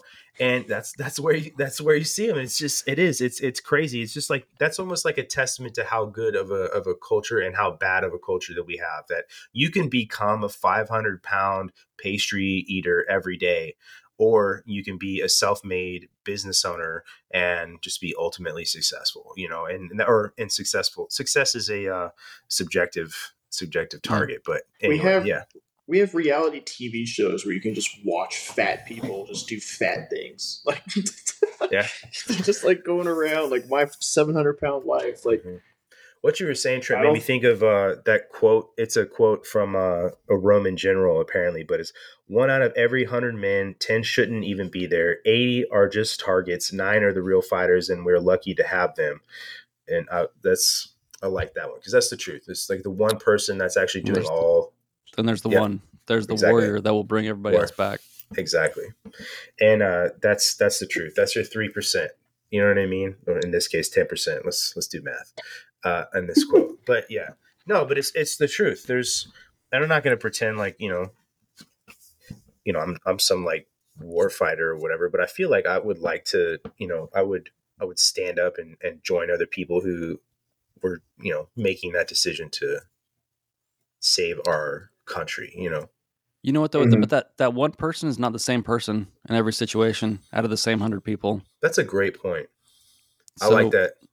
yeah, so like we tend to like think that that's like one singular person. It's like, well, Mm-hmm. there's the warfare person, Mm-hmm. then there's the like the to be a good person. There's all these other situations that are incredibly important day to day, and like you're gonna have the opportunity probably at some time in your life to be that one person to make a difference. Like it's not bringing everybody home from the battle necessarily, but Mm-hmm. it is your opportunity to make a difference. It's just like the Sandlot, right? Like Mm-hmm. everybody has a chance to be great one time in their life, and most people don't recognize it when it spits on their shoes. Yeah. Like everybody has a chance to be that one person in a situation for the people around them and all this other stuff. Like you just have to have that courage to stand up in that moment and be that person. I think that's one thing that the military has shown me is that leadership can kind of come from anywhere. Because I've been in situations, because when on flight, you have maybe 30 people, right? And you get in a situation and sometimes somebody steps up that you never would expect to, and they have something to say or they do something that is either profound or the right decision. And it's like, damn, like I would have never expected him or her to step up and do that, but they did. And that's something that's so true is leadership, and those decisions can come from literally anybody, and the situation dictates what is going to need, and everybody has it. I'm just re-saying what you're saying in a different way, but it's the truth, and I like it. So No, but with leadership though, where you hit that toxic leadership is when you have that leader that doesn't have mm-hmm. that capability in every situation, that thinks That that they they're that have it. one person that Oh has every yeah. answer. They're like, Mm-hmm. I'm in this position and I'm in charge of all these things. And so automatically, because I have these stars or these stripes or whatever it is, I am that person that's going to make all the right decisions or all the decisions I think should be made for all these other people. Like that's not Mm-hmm. what leadership is. Like if you don't know your people, if you're not a servant leader, like the leadership is just a level of responsibility. It doesn't mean that your opinions are always correct. And if you think that, then you're so narcissistic that you probably don't even realize that you're like a super toxic leader and you're jacking everything up for everybody below you. Those are the ones that are truly toxic and narcissistic, and I kind of hate that word toxic because it gets used so much. But it's the ones that are truly narcissistic are the ones that don't really realize it, and they're the ones that are so shocked when you bring it up to them that they're doing something that sucks or is ruining everything for everybody, and they don't believe you. You know what I mean? How could I be doing something wrong? You know what I mean? And Yeah. they're the ones that find a way to torpedo your career and your EPR or whatever. But yeah, I can count on one hand how many like actual good, decent, like true leaders I've ever like had in my Air Force career. Yeah, but like it's so disheartening. Like if you're in charge of 10 people, like you have the opportunity to take all of their talents and like mold that group. And like everybody has a talent. There's no such thing as a useless person, especially in the military. They've passed all the tests and they've done all these things. You have the opportunity to like turn that into more than the sum of its parts. And then you just like expound that like exponentially over the entire military, or no matter how high up you get. Like if you're not constantly looking down into your formation and just like giddy with the chance to like let these people shine and like to accomplish the mission, instead of like thinking of yourself as like somehow important, like that's not your job. Your job is to protect them from the nonsense from further up, and to like let them like shine, let them solve the problems, let them do things that you are not even capable of doing anymore, and do it in a way that you probably never thought of. Like that's the way to do it. And when they do step out and make mistakes, like it's your job to like put them back in their place and like be like, hey, no, that's why we can't do that, and explain it to them. But like if you're not maximizing the talent potential of the people that are, you know, quote unquote below you, then you are messing up by the numbers. And it's like, I don't know how people are in like these like leadership positions that don't get excited about like maximizing the talent below them. Like it's the most fun thing you could possibly do in the world. It's the most rewarding thing you can do in the world. And it's not about you. It's about all those other people. So like these people that think it's about them, like I don't understand their mindset. And at the end of the day, they're not going to accomplish what they think they're going to accomplish because they're not doing it right. And it drives me crazy. Sorry, I get excited. No. I wish more people thought like you, because I swear to you, like you said, Zach, I've probably met 5 people in security forces that think that way. There's a lot of people that can say what you say, but their actions are different. True. I mean, it's probably easier for me. Like I've come to the conclusion that like the community that I live in, and like the experiences that I've had make it easier for me to see certain things in my people, right? Like I ended up on a team of mostly dudes that I'd trained in the pipeline. And I had these guys at like Keesler Air Force Base for like a year, because like as they back in the day when they went through weather school, and like Keesler was a really hard physical school when we were there, you know, like 2.5 hours every morning, we were crushing these kids' souls. And then like my guys have to go to weather school for 8 months. The combat controllers go to ATC for like 3 months or whatever. And so like I really got to know these guys, and you know, they'd go off to Airborne and SEER and come back, and then they'd go to their apprentice course and come back before they PCS'd over to Hurlburt. And I mean, I remember showing up on a team with these guys, and I'm so intimately familiar with all these dudes. That's awesome, and like though. What they're capable of. So it was hard for me to not see like what was possible, you know, like I'm just here to like keep everybody going in the same general direction. And it's a cardinal direction, guys. It's not like this narrow road that we have to go down. Like as long as we hit mission accomplishment at the end of this, and like I keep everybody kind of together, like that we've accomplished the mission. But like, you know, it's I think that was what made it easy for me to see that thing from that perspective. So like I was super excited about it. But you know, like I've had really good leaders before too, like people that show up and like, hey, I work for you guys. I'm like, thank you. You know, like there's no way that you have more experience than everybody in that room. You know, like your experience does not trump everybody's experience in that room. You know, like the 20 people that you're telling what to do. So, you know, like I always get excited to maximize people's potential and unlock the, you know, the locks in their brain and help them see things a different way and be the best version of themselves. Like that is your job as leader. Couldn't have said it better. Yeah, I've been in training a long time. I get excited. Sorry. No, don't be sorry. Yeah. No, I like listening to you say that. You know, it's one of the, you know, obviously I've listened to OnesReady before, but I mean, when you guys start talking about stuff like that is when I get really interested and listen to you guys. You just have a lot of unique experiences and things that just, you know, a lot of other people don't have, you know, and you guys learn a lot of different lessons the hard way, which is a lot different than pretty much everybody else, you know? So it's just, you know, there's unique things that you guys learn and have to talk about that I enjoy. And I know a lot of other people enjoy it too, because you guys are very successful. So appreciate it. Yeah. Well, Trent, I enjoy coming over here and talking about aliens. That's way more fun. Yeah. No, dude, that's actually one of the things I want to know is what you think about all this disclosure stuff. Because I have a theory. I actually have a couple theories, but I have a pretty predominant one about the stuff they let us see, right? But I want to know what you think, Trent. I used to be way more sure about what was happening with the aliens. Like I used to think that like we were hiding it. I get real nervous when government agencies start releasing information. Not that I don't trust them at all, but like I've worked with some of these people, and like psyops Why do you are get nervous real. with that? What makes it nervous that they talk more about aliens? What does it make you think? What are they trying to accomplish? Like, that's always what I'm asking. Like, when you're overseas end goal, and you're working with psyops guys, you're working with agency guys, you're working with your soft guys, there's always a goal. Like, we don't do things on accident. So I'm wondering, what is the goal? Is the goal to create an event that's going to make us react a certain way? Or is the goal just like, hey, like, we can't stop this anymore, and we're just going to give up and start leaking information slowly because people in groups are stupid, which I think we can all agree with. Yep. They can't just flat out say, hey, there's aliens and we've been visited. Everyone go crazy. Yeah, but the biggest podcast in the world talks about aliens all the time. They do. Yeah, he does. And so but like, to be, I try not to do this where I see like two sides of every picture. Like, I want to be like, the biggest podcast in the world. See, like, so like you need to give people credit. And on the other side, I'll be like, yeah, but people in groups are stupid, Mm-hmm. And then like, I have very little faith in humanity anymore after the last 4 years. So same. It's hard to argue with their logic. You know what I mean? Yeah. So I don't know. I think they've been pressured a lot by like a lot of those folks. I forget the guys' names that make all the documentaries and stuff that have been at it for a long time. Mm-hmm. So like, there's things that they cannot deny anymore, and all the Project Blue Book stuff and all those other things. And so I wonder if they're just trying to placate us a little bit. And then on the back end, and maybe it's not even a plan right now, is the event or something that they can take advantage of. Maybe they see an event coming and they're like, we want to be able to take advantage of this event as it comes around, whether they control it or not. So that I kind of wonder if you're talking about Jeremy Corbell. And yep. then okay. Yeah, I actually really like a lot of what he does. I know some of it's kind of been called out, but I don't really care.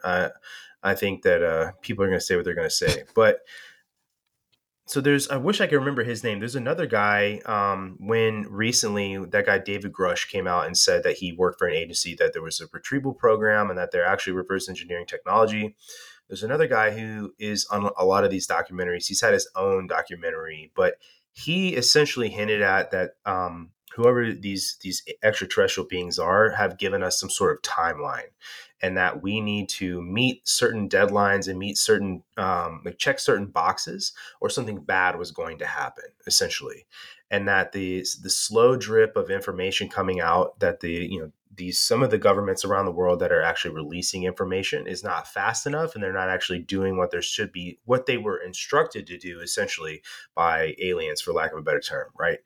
And so, but then I also hear people saying, well, no, they're giving us permission to let this information out. So what we're doing is doing it in a slow way, because that makes the most sense. Because what do you do when you expose something to, somebody to something? You don't normally just like rip the Band-Aid off right away, depending on what you're doing. Right. So I tend to lean more towards that, because I don't have this I just can't buy into this. There's this group of aliens. They're like, hey man, you better tell everybody that aliens are this by Thursday, or we're going to fucking blow your shit up. You know what I mean? That doesn't make any sense. Like, why spend all this time being secret? You could have blown us up a long time ago if that was your end goal. You know what I mean? Without all the shenanigans. But I kind of feel like a lot of this stuff that's come out, Ryan Graves, that Navy pilot, who's the other one? Commander David Fravor, those Tic Tac UFOs. I honestly feel like those are reverse engineered technology, and those are things that we have created. Because why wouldn't you test them on the greatest pilots in the world to see how they react and how we'd react organically? You're not going to tell them they're up there. They're just going to go up there and fuck around. And you get a totally organic response, and you get to mess with your tech, and no one's going to know what it is because it's secret. And you're just going to hear what they have to say and how they interacted with it. That's kind of what I think. Yeah, that makes sense. Because like, why wouldn't you do that? They know where they're going already. The Tic Tacs and all that other stuff. But I mean, I talked to a guy who was in the Air Force like in the 70s up in Alaska, and a lot of other folks that like said like when pilots would go up and they'd come back and report, UFOs or whatever things they couldn't identify and things acting squirrely up there. The Air Force had a policy like those pilots would get sent to a different base. And so like, this isn't new. No. So like, how much progress have we made with the reverse engineering? Like if who was that scientist that was out there that talked about the hand measuring devices that you're talking ended about up Bob being true? Lazar. Bob Yeah. Lazar. Bob Lazar is a weird cat, but like if we've been trying to reverse engineer this stuff since it crash landed in New Mexico, like we might have made some serious progress. But it's hard to say. I mean, there was a lady who just wrote a book a couple years ago. It's called American Cosmic. She was just on the Concrete podcast. I don't know if you listen to them. He's pretty good, but her last name is Pasulka. But essentially, she leads this book off with getting escorted out to a crash site in New Mexico, and it's not Roswell, but it's one that's been kept secret. And just kind of the by nature of where it's at, there's all this debris. No one's picked it up or whatever. And according to her, the Hollywood has actually used this actual location in movies before as like a dangle it in front of you sort of thing. But to make it look like just like a trash dump, they actually brought a bunch of soda cans and soup cans and shit out there and just dumped it out in the desert. And Nice. but anyway, so according to her and some of these people, so she interviews, they communicate to extraterrestrials to learn things, and some of these other people say they work on some of this technology, and essentially we've come a long way and have had a lot of these like things that we the Tic Tac is a thing that's been around since the 60s, essentially, something like that, right? So and a lot of these people say that we have all this technology that we keep in the bag, essentially. And I don't know about all. I don't know. I have no idea. But to me, I feel like we probably have come a long way, and that's what I think a lot of this is, because it is foreign, like non-Earth foreign, if it is reverse, engineered, right? But yeah. Well, and how do we make money if we have this tech that we could just own the world? Exactly. Yeah. Do we make money without conflict? Yeah. No. Yeah, so exactly, man. There's a reason for everything. Yeah. And then we constantly start conflicts and probe because we know we could win at any minute. So we're not really worried about it. Yeah. Let's talk about how the CIA and Hollywood are so intertwined. Because that's what I globbed onto right there. Is right. It's funny because you watch like Argo, and people are like, "Oh, like that's a really cool story how the CIA and Hollywood work together." And I'm like, you notice when he mentioned that he's worked with him before. And we CIA and Hollywood have like really deep ties, like not like that doesn't make the CIA look nice. That doesn't worry you at all. That they're using these like huge the biggest platforms of their day to message things the way that they want them to be messaged and using words that they want them to use. And I have a hard time like watching TV shows about FBI, CIA, whatever, like where like these FBI guys are always heroes and like it's always like. So do I. And like cops always using like going extrajudicial, like and like treating civilians a certain way, and like they're still like the hero because these people were bad people. And I'm like, well, what happened to like due America? Process? Yeah, like do all these things and like, but it's constantly on your tube that you're staring at and getting beamed into your eyes that like the government is the authority that you have to listen to no matter what because they're right. And they're always trying to do like this greater good thing, which I don't remember looking in the Constitution and saying that they could just do whatever they want for the greater good anytime they wanted to. But maybe I missed that part.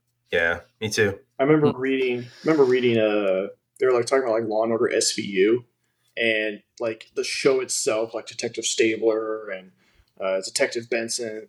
In the show, they have like a 88 or like 89% like case completion rate and like convicting the person.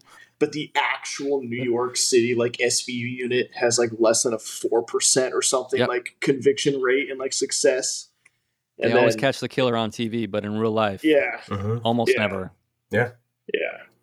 It's gross. Ridiculous. Yeah, the X-Files was the only one that like I like to watch still because like they're in the government, but they're like always fighting against the government, and so like that's me. I'm in the Air Force, but yeah.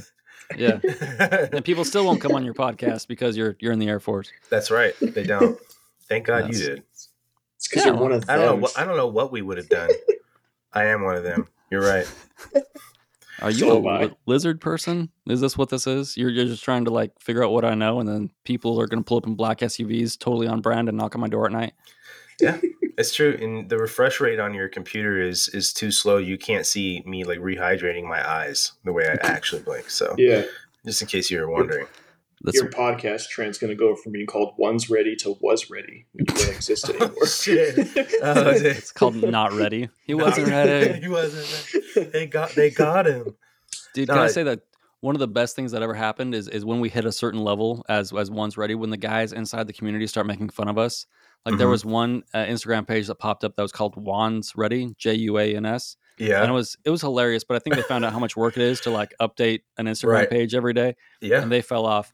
But some of the guys have made shirts that say Not Ready that look like our logo and everything. And it's like, that's the funniest thing I've ever seen. Like, I love that stuff. Dude, imitation is the sincerest form of flattery, man. Like, yeah, absolutely. Thank you for just bringing more attention to my podcast. Hate on me some more. Dude, that's awesome. Now you're talking about like Hollywood and the Fed, man. Like that article, the thing you texted me about the Rolling Stone article, you know what I'm talking about? Like, how could you not get behind something like that? How could you fight against it? I don't understand. Well, it's funny that there. How many movies have you seen that are like based on true events? So I'd like to go back in Rolling Stone history and be like, how many of these stories do you just totally blow up for sensationalizing what happened in this, quote unquote true story? And they don't, not all the time, especially if it's a good movie. Like you could go back to that movie Argo. Did they go back and blow that movie up? No, that movie had like a 98% Rotten Tomatoes rating or something. I mean, it was a great movie, but they weren't like, well, Ben Affleck is like, this is totally mostly made up. And like, there was no police chasing them down the runway and all these other things. But then when you have a story about Tim Ballard, who's a seriously righteous dude, who's obviously not a perfect human because none of us are. And then Jim Caviezel, who is, he's a free thinker, gets this movie made. And then they're trying to attach QAnon and all these other things to it and insulting everybody that likes this movie.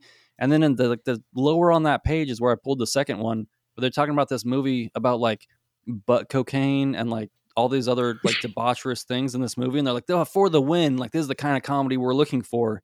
Right. And it's just like, what are you trying to accomplish? Because it sounds like I don't like to use the word evil, but it don't feel good and it doesn't look right. No, it feels like protecting a certain group of people that don't want to get found out. That's what it feels like to me.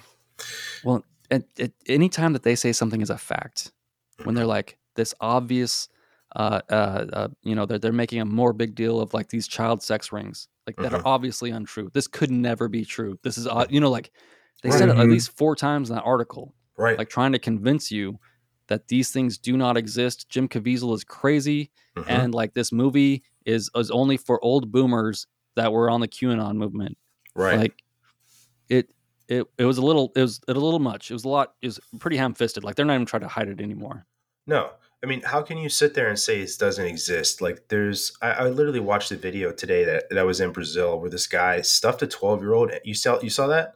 Stuffed a 12-year-old in a suitcase and dragged her into his apartment complex and told her all this crazy shit. Like, and thankfully she was rescued. But like that, how can you tell me this doesn't happen? Like here's just one example, right, of the millions that probably are out there, and I know for a fact that people get human trafficked because I've seen it, and been involved in trying to stop it before when I was in Germany, and with Polizei. And it's something that I just don't understand how it gets. That's CBTs. That's what gets me frustrated. You know what I mean? Yeah, we have mandatory computer-based training in the Air Force about seeing human trafficking and knowing how to deal with it. Dude, and then you see this Rolling Stone article, like, this isn't real. It's like, what are we talking about? Right.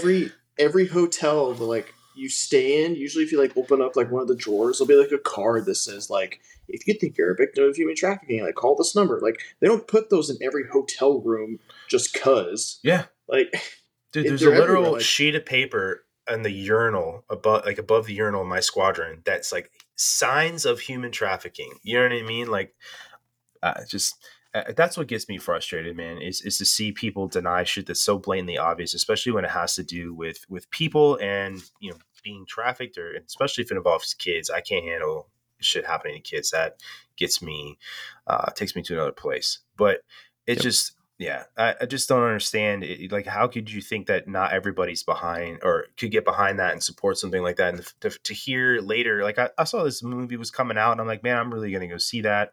And I hope I have the time to go see it in a movie theater. And if not, then I'm definitely going to pay to own it or watch it on a streaming service. But I saw this was coming out, and then I found out that it had existed for years as a completed movie, and people try to stop it from coming out. It's like, what are you so afraid? Even if let's just put it this way, even if half the stuff in that movie isn't true, which I don't think it is, I think it all is real. Like talking about this guy, right? What are you going to accidentally do? Create a better environment where people are more aware that this shit does actually happen to people? Like, what are you going to accidentally do? It's just like, you see the fucking, WAP was like the number one song in the country for however long, but you can't put this movie out, to raise awareness about kids being trafficked. It's just wild. More people get trafficked in the United States than get tetanus. Mm-hmm. You know what I mean? But we all get a tetanus shot. Yeah. Is that a real statistic? Oh yeah. Like the odds of getting tetanus are super, super low. The tetanus shot exists for like the outlier of all outlier situations. Mm-hmm. Yeah. Damn. But that's a statistic. Wow. Pretty wild. Yeah. No, it is pretty wild. But anyway, it's hard to wrap your brain around. Like, I live in San Antonio. Mm-hmm. You can't tell me that human trafficking doesn't exist. Like they find trailers full of people that are trafficked across the border. Mm-hmm. Like and not all these people. It's weird the percentage of women and children that these are. It's a lot of them, and they all go to terrible places, and terrible things happen to them. And it's like, where do they go? Like, they're not in my house, right? Yeah. So when I was down there for recruiter school, and there was like the Walmart next to like the hotel that we were in or whatever, and I went there like to go get like Subway or something, and the whole Walmart was closed off. I was like, what's going on? And like I had to like look it up, and there was a tractor trailer that was like in the Walmart parking lot, and it was just full of, I think it was like 30 or 40 something people. They were all dead too because they died in that thing. Man. Got hot. And they found the tractor trailer. And it was just parked in front of Walmart and it was there for like days, weeks, who knows how, like. Well, like sitting there. You look at percentages of how much of the drugs that we catch coming across the border versus how much gets across. So the number of people that we catch getting trafficked versus the number that actually comes across. How many actually get trafficked? And then like where are the consumers? It's either here or Canada. Like they're not putting them on boats and shipping them overseas for the most part. Mm-hmm. So like there's a consumer somewhere. And so like if you just math it out, there is a problem. And even if it's not as big of a problem as the movie portrays, like you said, like what's the worst that can happen? It gets down to zero. Yeah. Oh God, no. Don't. Right. I sure hope no, like this human trafficking number doesn't get down to zero. That would be terrible. Exactly. Get fucked, Rolling Stone. Yeah. Sorry. That's the only clip I'm going to use to advertise this episode. Just get fucked, Rolling Stone. Yeah. No, it's true. Daily posted reel. Well, and the Guardian, and everybody else that said something like that. That's right. Yeah. It's all the same thing. Yeah. You guys got me all. Same entity. This is why I record in the morning. I'm way more mellow. Like when I first wake up and we record in the morning, you get me like later on at night, and I'm just like. Dude, this is the Trent we want. We wanted the Wolverine that just woke up, climbing out of the his hole. That's what I want to see. 3 Red Bulls in the system, dude. It's in a dip, and it's so hard not to make it personal because like you have kids, right? I have kids. Mm-hmm. Like if you come near my house or if you're a shady looking person, you get around my kids, like there's guns involved immediately. Yep. Or like it's just one of those things. I just recently watched the movie, but I think it's Prisoners. It has like Gerald Butler and it's not Gerald. Is it Gerald Butler? I can't remember who it is, but Prisoners. Jake. It's an older movie. It's like Jake Gyllenhaal, and he's like a cop, and like the two. Hugh Jackman, right? That's who it is. Yeah, Hugh Jackman, not the other one. The other Australian. Yeah, their daughters get kidnapped, and like that dad is like. He's going insane to find his kids and stuff. He like kidnaps a dude to like interrogate him to get the information. Like, yeah. Are you like leaving out the greatest dad going to rescue his kid movie ever with Liam Neeson? Is that what you're doing right now? We're not going to talk about that. That's Taken, but that one's a great one too. But you should watch Prisoners if you haven't. Prisoners is a good movie as well. Wait, did you guys see that interview of the guy that used to be like a child molester or whatever it was? He was in prison, and he said the way that he targeted kids were parents that didn't care or fathers not being around. Right. If he thought that father was a threat. Yeah. It's like it's good to know that I don't think that my kids are going to get targeted anytime soon, because like I'm pretty open and honest about like I'm going to murder you if you get near my kids. Like you scratch my kid, I'm going to go ballistic. So I will 100% go to jail for my children. You know, who's that dude that killed the dude with the hammer? For what was that story? Like somebody like someone's daughter got raped or kidnapped or something, and that dad, like back in like the 80s, like killed the dude with the hammer, and everybody was like, psh, good American. Well, I don't know which one you're talking about, but it's like the other one, that guy who went to the phone bank when they were bringing back the guy who molested his kid. Yeah, he turns and shoots him. Yeah. You know, you seen that video? Yeah, exactly. Like, dude, let that guy go free, That's what man. I always think of. Commute that motherfucker's sentence and let him out, dude. Like, that's 100% the way I feel. Because if you do that to my children, like, you know, I get a hold of you, that'll be the last thing you ever see, or it'll be the last thing I ever do. Yeah. Speaking of the prison system, how jacked up is that? You guys want to talk about prisons? Dude, I'm down to talk about literally anything. But yes, it's a money system. It is a money system, dude. How much does it blow your mind that we can convict someone of a felony, send them to prison, let them out, and tell them that they still can't do things? They're not real American citizens anymore, even though they served their debt to society. Yeah. But then we keep asking for payment forever, I think hoping that they mess up and just end back up in jail. Yeah. It kind of defeats the purpose of what jail is supposed to be. It's supposed to be, you know, this learn your lesson, come out and be better kind of thing. You know, if you're not better, then you're not better. But I agree with you completely. Oh. And it's a system to keep people coming back in. Like, there are literal towns in the United States that only exist because there is a jail and those people work in those jails. And you got sons and fathers and daughters and aunts and mothers. They all work at the same prison. And if that prison left, there would be no town. And that's fucking nuts. I had a question. Do you think prisoners segregate themselves by race like by themselves, or do you think that the prison administrators encourage that stuff? I would probably I would feel like it's that probably more. I mean, I'm sure that both happen, but I'm sure that it is encouraged. I feel like it's probably both. I was thinking about this the other day because, like, how do you control a population? Yeah, segregate. Put them into groups. Yeah, you break them down into groups, make them fight against each other. There's always that tension there. But like, if all those prisoners decided to work together, prisoners or Americans or ants, you know, I'm making some connections here. That's right. Bugs life. You'd realize like those walls ain't going to hold all of them if they all put all their brains together and decided to bust out of there. Well, because of the programming, when they go through the metal detector in prison, they get the segregation update, so they like automatically just go there. For a second, I thought you were going to make I didn't know that was a joke until just now. Good job. It's that sarcasm. It's just so dry. You don't know what it is. No, I think that has been the MO for so many different organizations and people and dictators throughout history. Segregate and divide and conquer. It's divide and conquer. That's literally what it is. So I'm sure that probably is a conversation those people have. I have a friend who works in corrections here in New York, and we've had conversations about like people he sees and kind of what goes on and stuff in prisons, and he's told me that like the part of like the in-doc like process, like when a new person comes in, they tell them to like choose a group for survival. Right. Because they literally tell the individual, like, you're in a prison stuff, but like it can get pretty rowdy in here or whatever, and we can't protect you at all times, so you should probably join a group. You shouldn't be an individual. Like they tell them that. You want a swastika tattoo right now, or do you want to wait till you get in there to get one? Because like we could hook Steve you up around the corner. Yeah. Well, let me help you out, brother. You know, like what? I'm not a white supremacist. It's like you are now. Yeah, you are now. Skin looks white to me. You ever seen Shameless? That show Shameless? No. Dude, it's so fucked up. You got to watch it. I'm serious. Like, you would enjoy it. But basically, this kid is going to go to juvie, and his mom is like, he's such a pussy. He's going to get fucked up in there.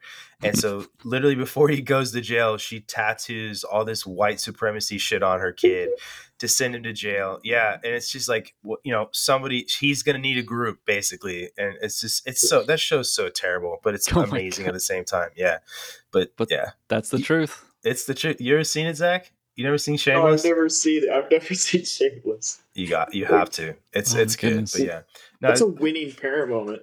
That's a mom who cares. Yeah, when you watch the show, it'll all make sense. You know what I mean? But you were speaking of the #1 podcast in the world. He just recently had on a dude that was in jail for 30 years, Bruce Bryan. Did you listen to that? Yeah. Yeah. He did. So Zach, if you don't know what I'm talking about, this guy Bruce Bryan, he was in jail for 30 years for a crime that he didn't commit. And that's what I was just about to assume, that it was like wrongfully put in there. Right. Yeah. And dude, I'll be honest with you, man. Like, I've not spent a ton of time looking into the prison systems and like what's wrong with them, other than like a very superficial knowledge base. But listening to him talk about just the shit that goes on in those places, and then, the guy came out. I want to say he has a doctorate, doesn't he? He's got a bunch of degrees or something. Yeah, like he's well read and educated now. Very, very educated. Basically, used his time in jail to his advantage, basically. But listening to him talk about the prison systems and listening to him talk about just the way the system is rigged against some of these guys and these people, it's fucking crazy, man. It is 100% a business, and they are the chaff, essentially. Yeah. Well, I would. It's hard to listen to like some of these like city government officials and state government officials tell us about how racism is a problem and like I'm a problem when you look at like what they're doing. Right. And it's like, am I the problem? Because I'm not the one locking people up at a disproportionate rate. Like, I'm not doing all these things. Like, you guys are the ones doing all these things. So like the prison systems are super messed up. And like, it's like the things that the district attorneys are allowed to get away with and not go to jail is criminal, and how hard it is to overturn a sentence or to get things looked at again in these states is ridiculous. So like it's a weird place to be in. Like being like kind of a free thinker is hard in this country because you can be like, hey, I'm kind of for the death penalty. Obviously, if you touch my kids, you're getting the death penalty. But also like we lock up way too many people for stupid stuff. Like they're not actually getting a jury of their peers, and we're keeping people in prison for like way too long for like nonviolent crimes. Right. And then like, and it's just like this money machine. And like you can go on these websites that and then see like all these things that prisons make. Have you ever been on those like I forget what it's called, but like you look up your state's correctional facility websites, and there's going to be a website that pops up where it's like state and government and schools and nonprofits or whoever can like buy tables and chairs and all these other things that prisoners make for like a discount. And you're like, holy crap, there's like businesses on top of businesses on top of businesses that are built upon this permanent prison population.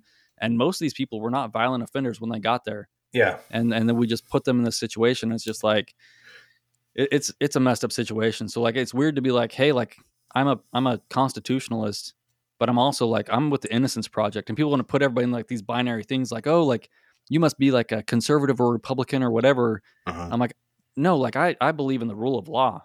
Like I believe that we should be treated as individuals. I think that people should get due process and all these other things. Also, don't try to take my guns away, like, because that's what it says in the little book that I have, that says I'm supposed to support and defend. So it's a weird thing. And one of the weird things about that too is like Kim Kardashian, who really tried to get prison reform pushed through.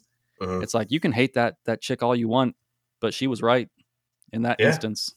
Well, it's again, like we said, like leadership can come from anywhere. Like the right thing can come from anybody too. And it's just, it's not about, that's what they try to do immediately. When somebody says something or does something, even if it's right, they attack the person instead of the idea, in the hope that you tear the idea down by attacking the person. And so it's like you said, like free thinking.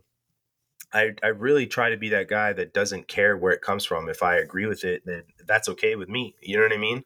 So yeah, and it's really hard when it's like Jocko or Goggins though, because I'm just like, ugh. These like, guys. I agree with you, but shut up. Yeah, I'm tired of it. I've heard you say "stay hard" 5 times this conversation. I get it. Oh my God. Stop. I don't want to watch you run. And Jocko, everything doesn't have to be in black and white. We get it. You look like an ogre. That's his only filter, man. Trent, who's carrying the boats? I said good. And I was with my SEAL team. Some guy said he was having a hard day. Good. I'm like, yeah, dude, like, I love the message. I really do. But, like, I can't stand the person. But I'm not going to, like, tell people don't listen to Jocko. If they're like, oh, you listen to Jocko? I'm like, no. But he does a lot of good out there. He does. Good. Yeah. Good. Well, I woke up with diarrhea and shit in my hotel bed. Good. I had the opportunity to be better at laundry. And I'm thankful. Do you want to? So gave the cleaning lady an opportunity to earn her paycheck. Exactly. Good. You're welcome. You're welcome for my service. That's You'll remember this day forever. Type 2 fun. Dude, so you were talking about like prisons building shit. When I was in Montana, we worked in the weapons storage area, and one of the facilities down there has furniture. Just put it that way. And because it's cops, that furniture gets broken all the fucking time. And we'd given like 2 or 3 ultimatums: don't do this, or we're gonna stop like providing you with a new couch or whatever the fuck. And finally, somebody put their money where their mouth was, and then purchased steel furniture made at the Montana State Prison, and that's what we had. Dude, it was like legitimately like, you cannot break this.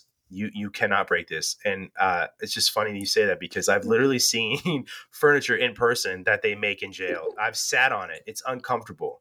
But like, guys, make this prisoner and security forces proof. They're like, we got you. We got you, fam. How ironic is that the prisoners were making cops' furniture? You know what I mean? There's something fucked about that. Like a little bit. There's got to be, you know? Yeah. It's like ironic. That's what I'm saying. Like, if you only knew who's sitting on this really cold, hard fucking stool outside Montana, then you might appreciate it a little bit more, you know? But yeah. I still have a feeling, though, a defender broke one of those things at some point. Like, if they did, it was after I left, man. There's like this old joke. You put defenders in a room with 3 bowling balls.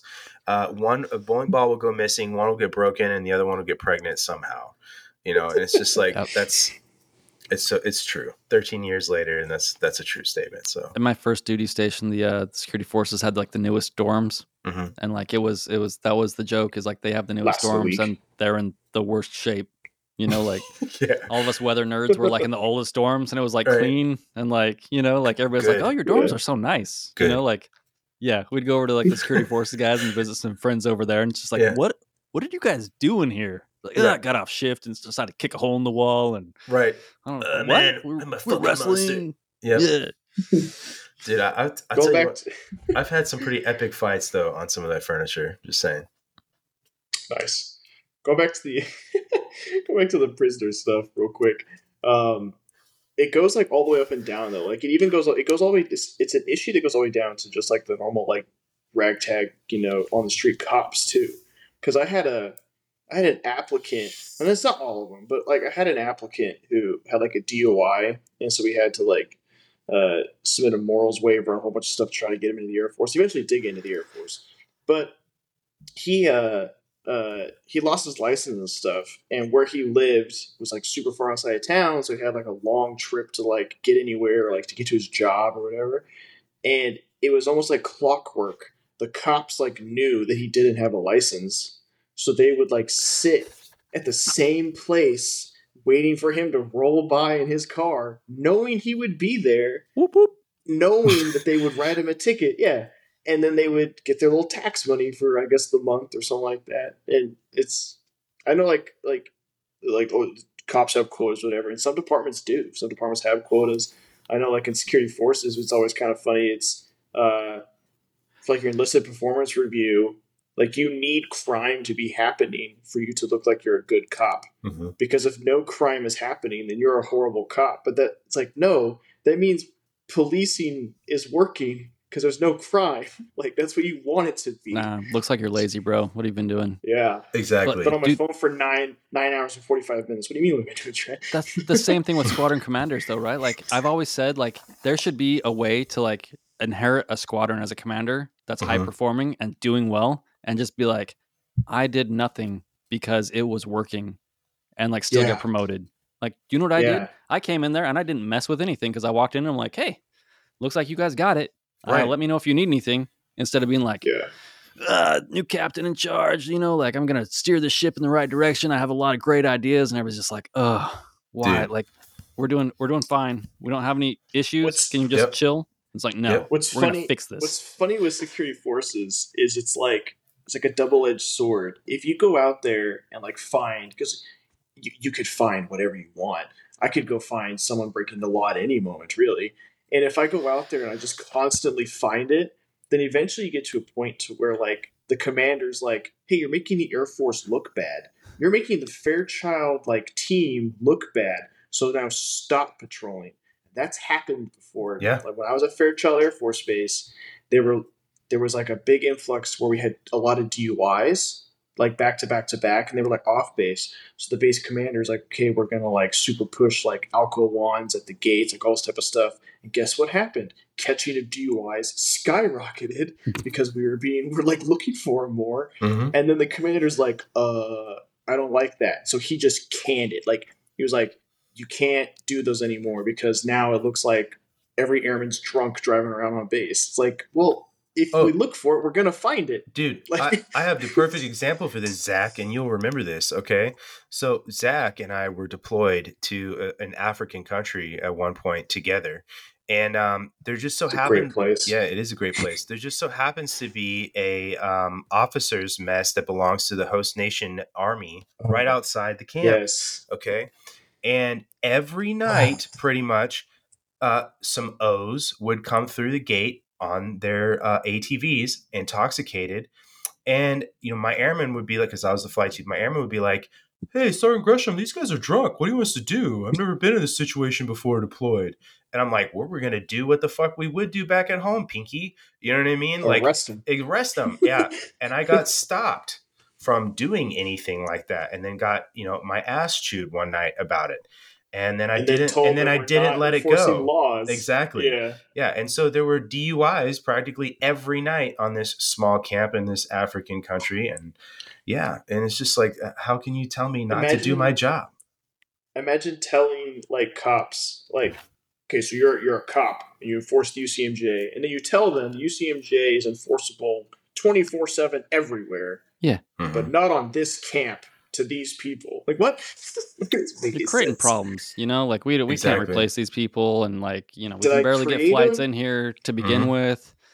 Do they create them, or they just find them? Like the folks in Germany don't even work weekends. Like they don't answer the phones, and they don't care that we're down here on the continent. The closest ACA it sounds like you've been here before. We're having a hard time getting food in here, guys. Like, stop arresting people. Exactly. Please. It sounds like you've been to the same place, Trent. I know for sure. It's like, can a hard time getting can you food. guys even do blood tests here? If you can't, then you can't prove that they're drunk. So why even bother? That literally got said to me. And dude, I remember that. Yeah. Like I said to you, and then like I was talking to it was the captain. Yep. Say his name. Say his name. No, don't say his name. No. Well, gotta point that out.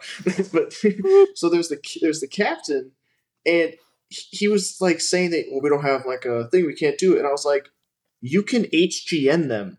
I am HGN certified. That gets you like within like a minute % of them being intoxicated, and it's fully admissible in court. If I HGN them because I'm certified, you don't need their blood. You don't need like anything. That counts. Guess what? You're decertified in Africa now. So yeah. Yes. Have a good rotation, bro. Yeah. Did you take the African horizontal gaze nystagmus test? Probably not. You're below the equator, so vertical is now horizontal, and horizontal is now vertical. I bet if I asked Jirogi, though, he could like certify me. Exactly. No. Can we talk about like the waivers though? Like I think you were talking about a waiver to get someone in the Air Force. Like when did we stop taking like the broken toys of America into the military? When do we stop? When did we stop? Like what's the low point? It's so hard to get people in these days because if you have anything on your record, if you took ADHD medication, if you've ever done drugs, if you've said certain things on the internet, if now that all medical records are digitized, if you've ever broken a bone, like we're like making it harder than it has to be to get here. Where in the good old days, it was like, hey, you can go to jail or you can join the army. And people would be like, I'm going to join the army. And they just like, hey, good luck. Do what we tell you. Otherwise, we're going to punch you in the face until you do what we tell you. And you got 2 or 3 years here. And that's the military. And now we're like, no, we're like these like morally or pious people or whatever. And we can't accept people that like are outside of societal norms. It's like, no. The military is like, I don't want to say the dregs of society, but we're like the outskirts. We are outside mostly. the norm. Yeah.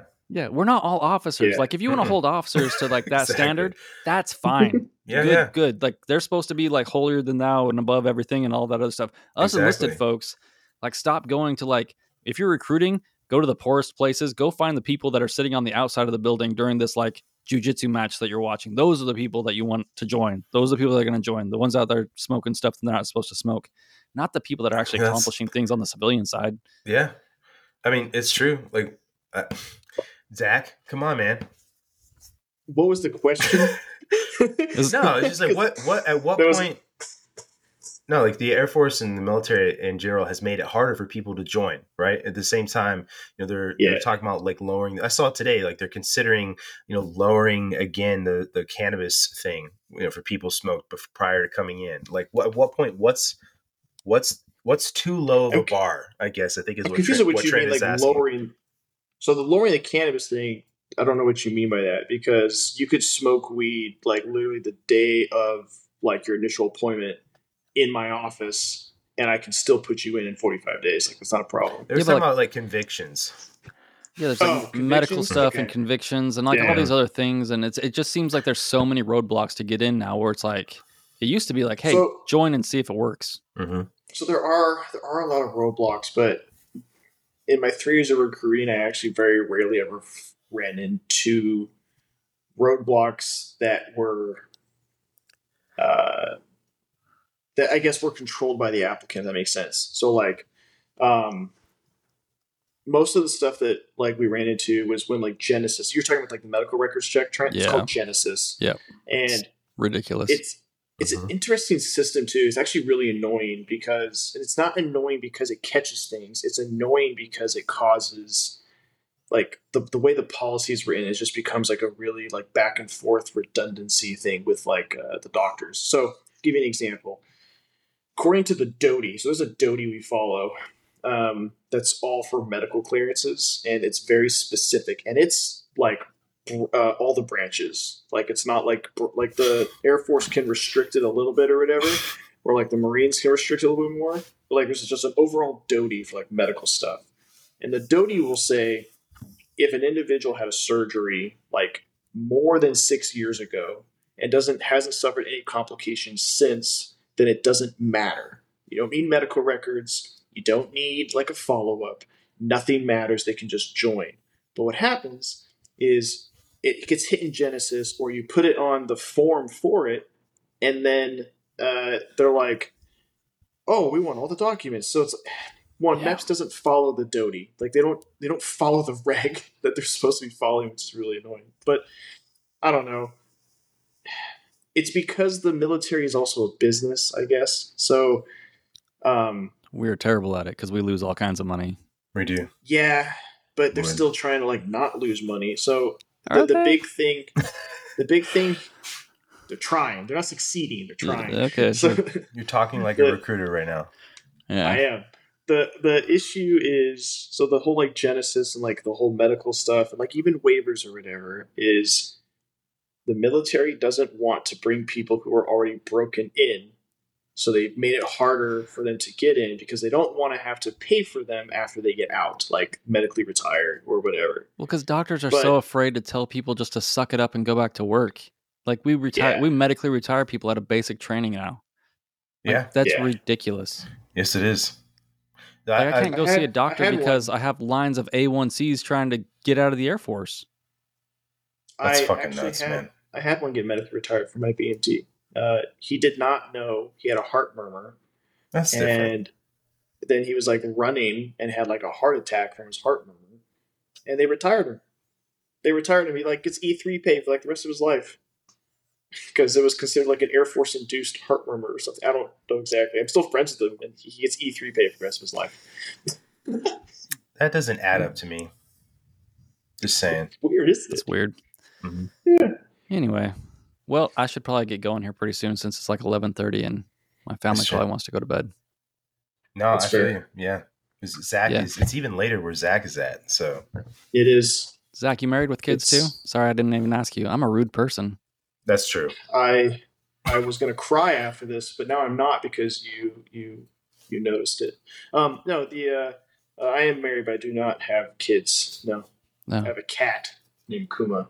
If you call it your fur baby, I will never speak to you again. I do not. I hate those kind of people. Like, to be fair, it is a cat. Before people have kids, I tell them to get a puppy because I'm like, that will teach you a lot of valuable lessons about what it's like to have a baby, even though it's not the same thing. But if you call it your baby, we're not going to be friends ever again. No. I've seen people be like, Happy Mother's Day to me, and then it's pictures of them and their dog. It's like, I really want to write something mean on this Instagram photo right now, but I'm not going to. If you're a dog's mom, that makes you a that's better than what I was gonna say. So I might do that next year in May for Mother's Day. So happy Mother's Day to all the people out there. Actually, I did write when I wrote the Mother's Day post for our page. I was like, "Happy birthday to all the moms out there, not you fur moms." Like, because you need to fucking know that you're not a mom if all you have is a dog. I wish I could like that harder than I did. Yeah, I like this so much. Exactly. The love react isn't enough. Well, Trent, thank you for coming on with us and talking. I know we're weird people, but we appreciate it. And you seem like an odd one too, and I like it. So hopefully, maybe one day I can sit down with you and have a conversation in person. But if you move out of California, we'll meet up. I'm trying. Yeah, don't come here. Yeah, we could be friends when you. We could be friends when you move back to the United States. Yeah. Don't come to New York either. Yeah, no, it's true. Yeah, but, cool. Come to Texas or Florida. That's those are the places I visit. Yeah, America too. Yep. I will be living in the Destin area one day. So Crab Island all day. Absolutely. Well, we'll just put up the bat signal when you get there, and we'll all come visit. I got it. Cool. All right. You guys have a good night. Thanks for having me on, fellas. I really appreciate it. No doubt. Thanks everyone for listening.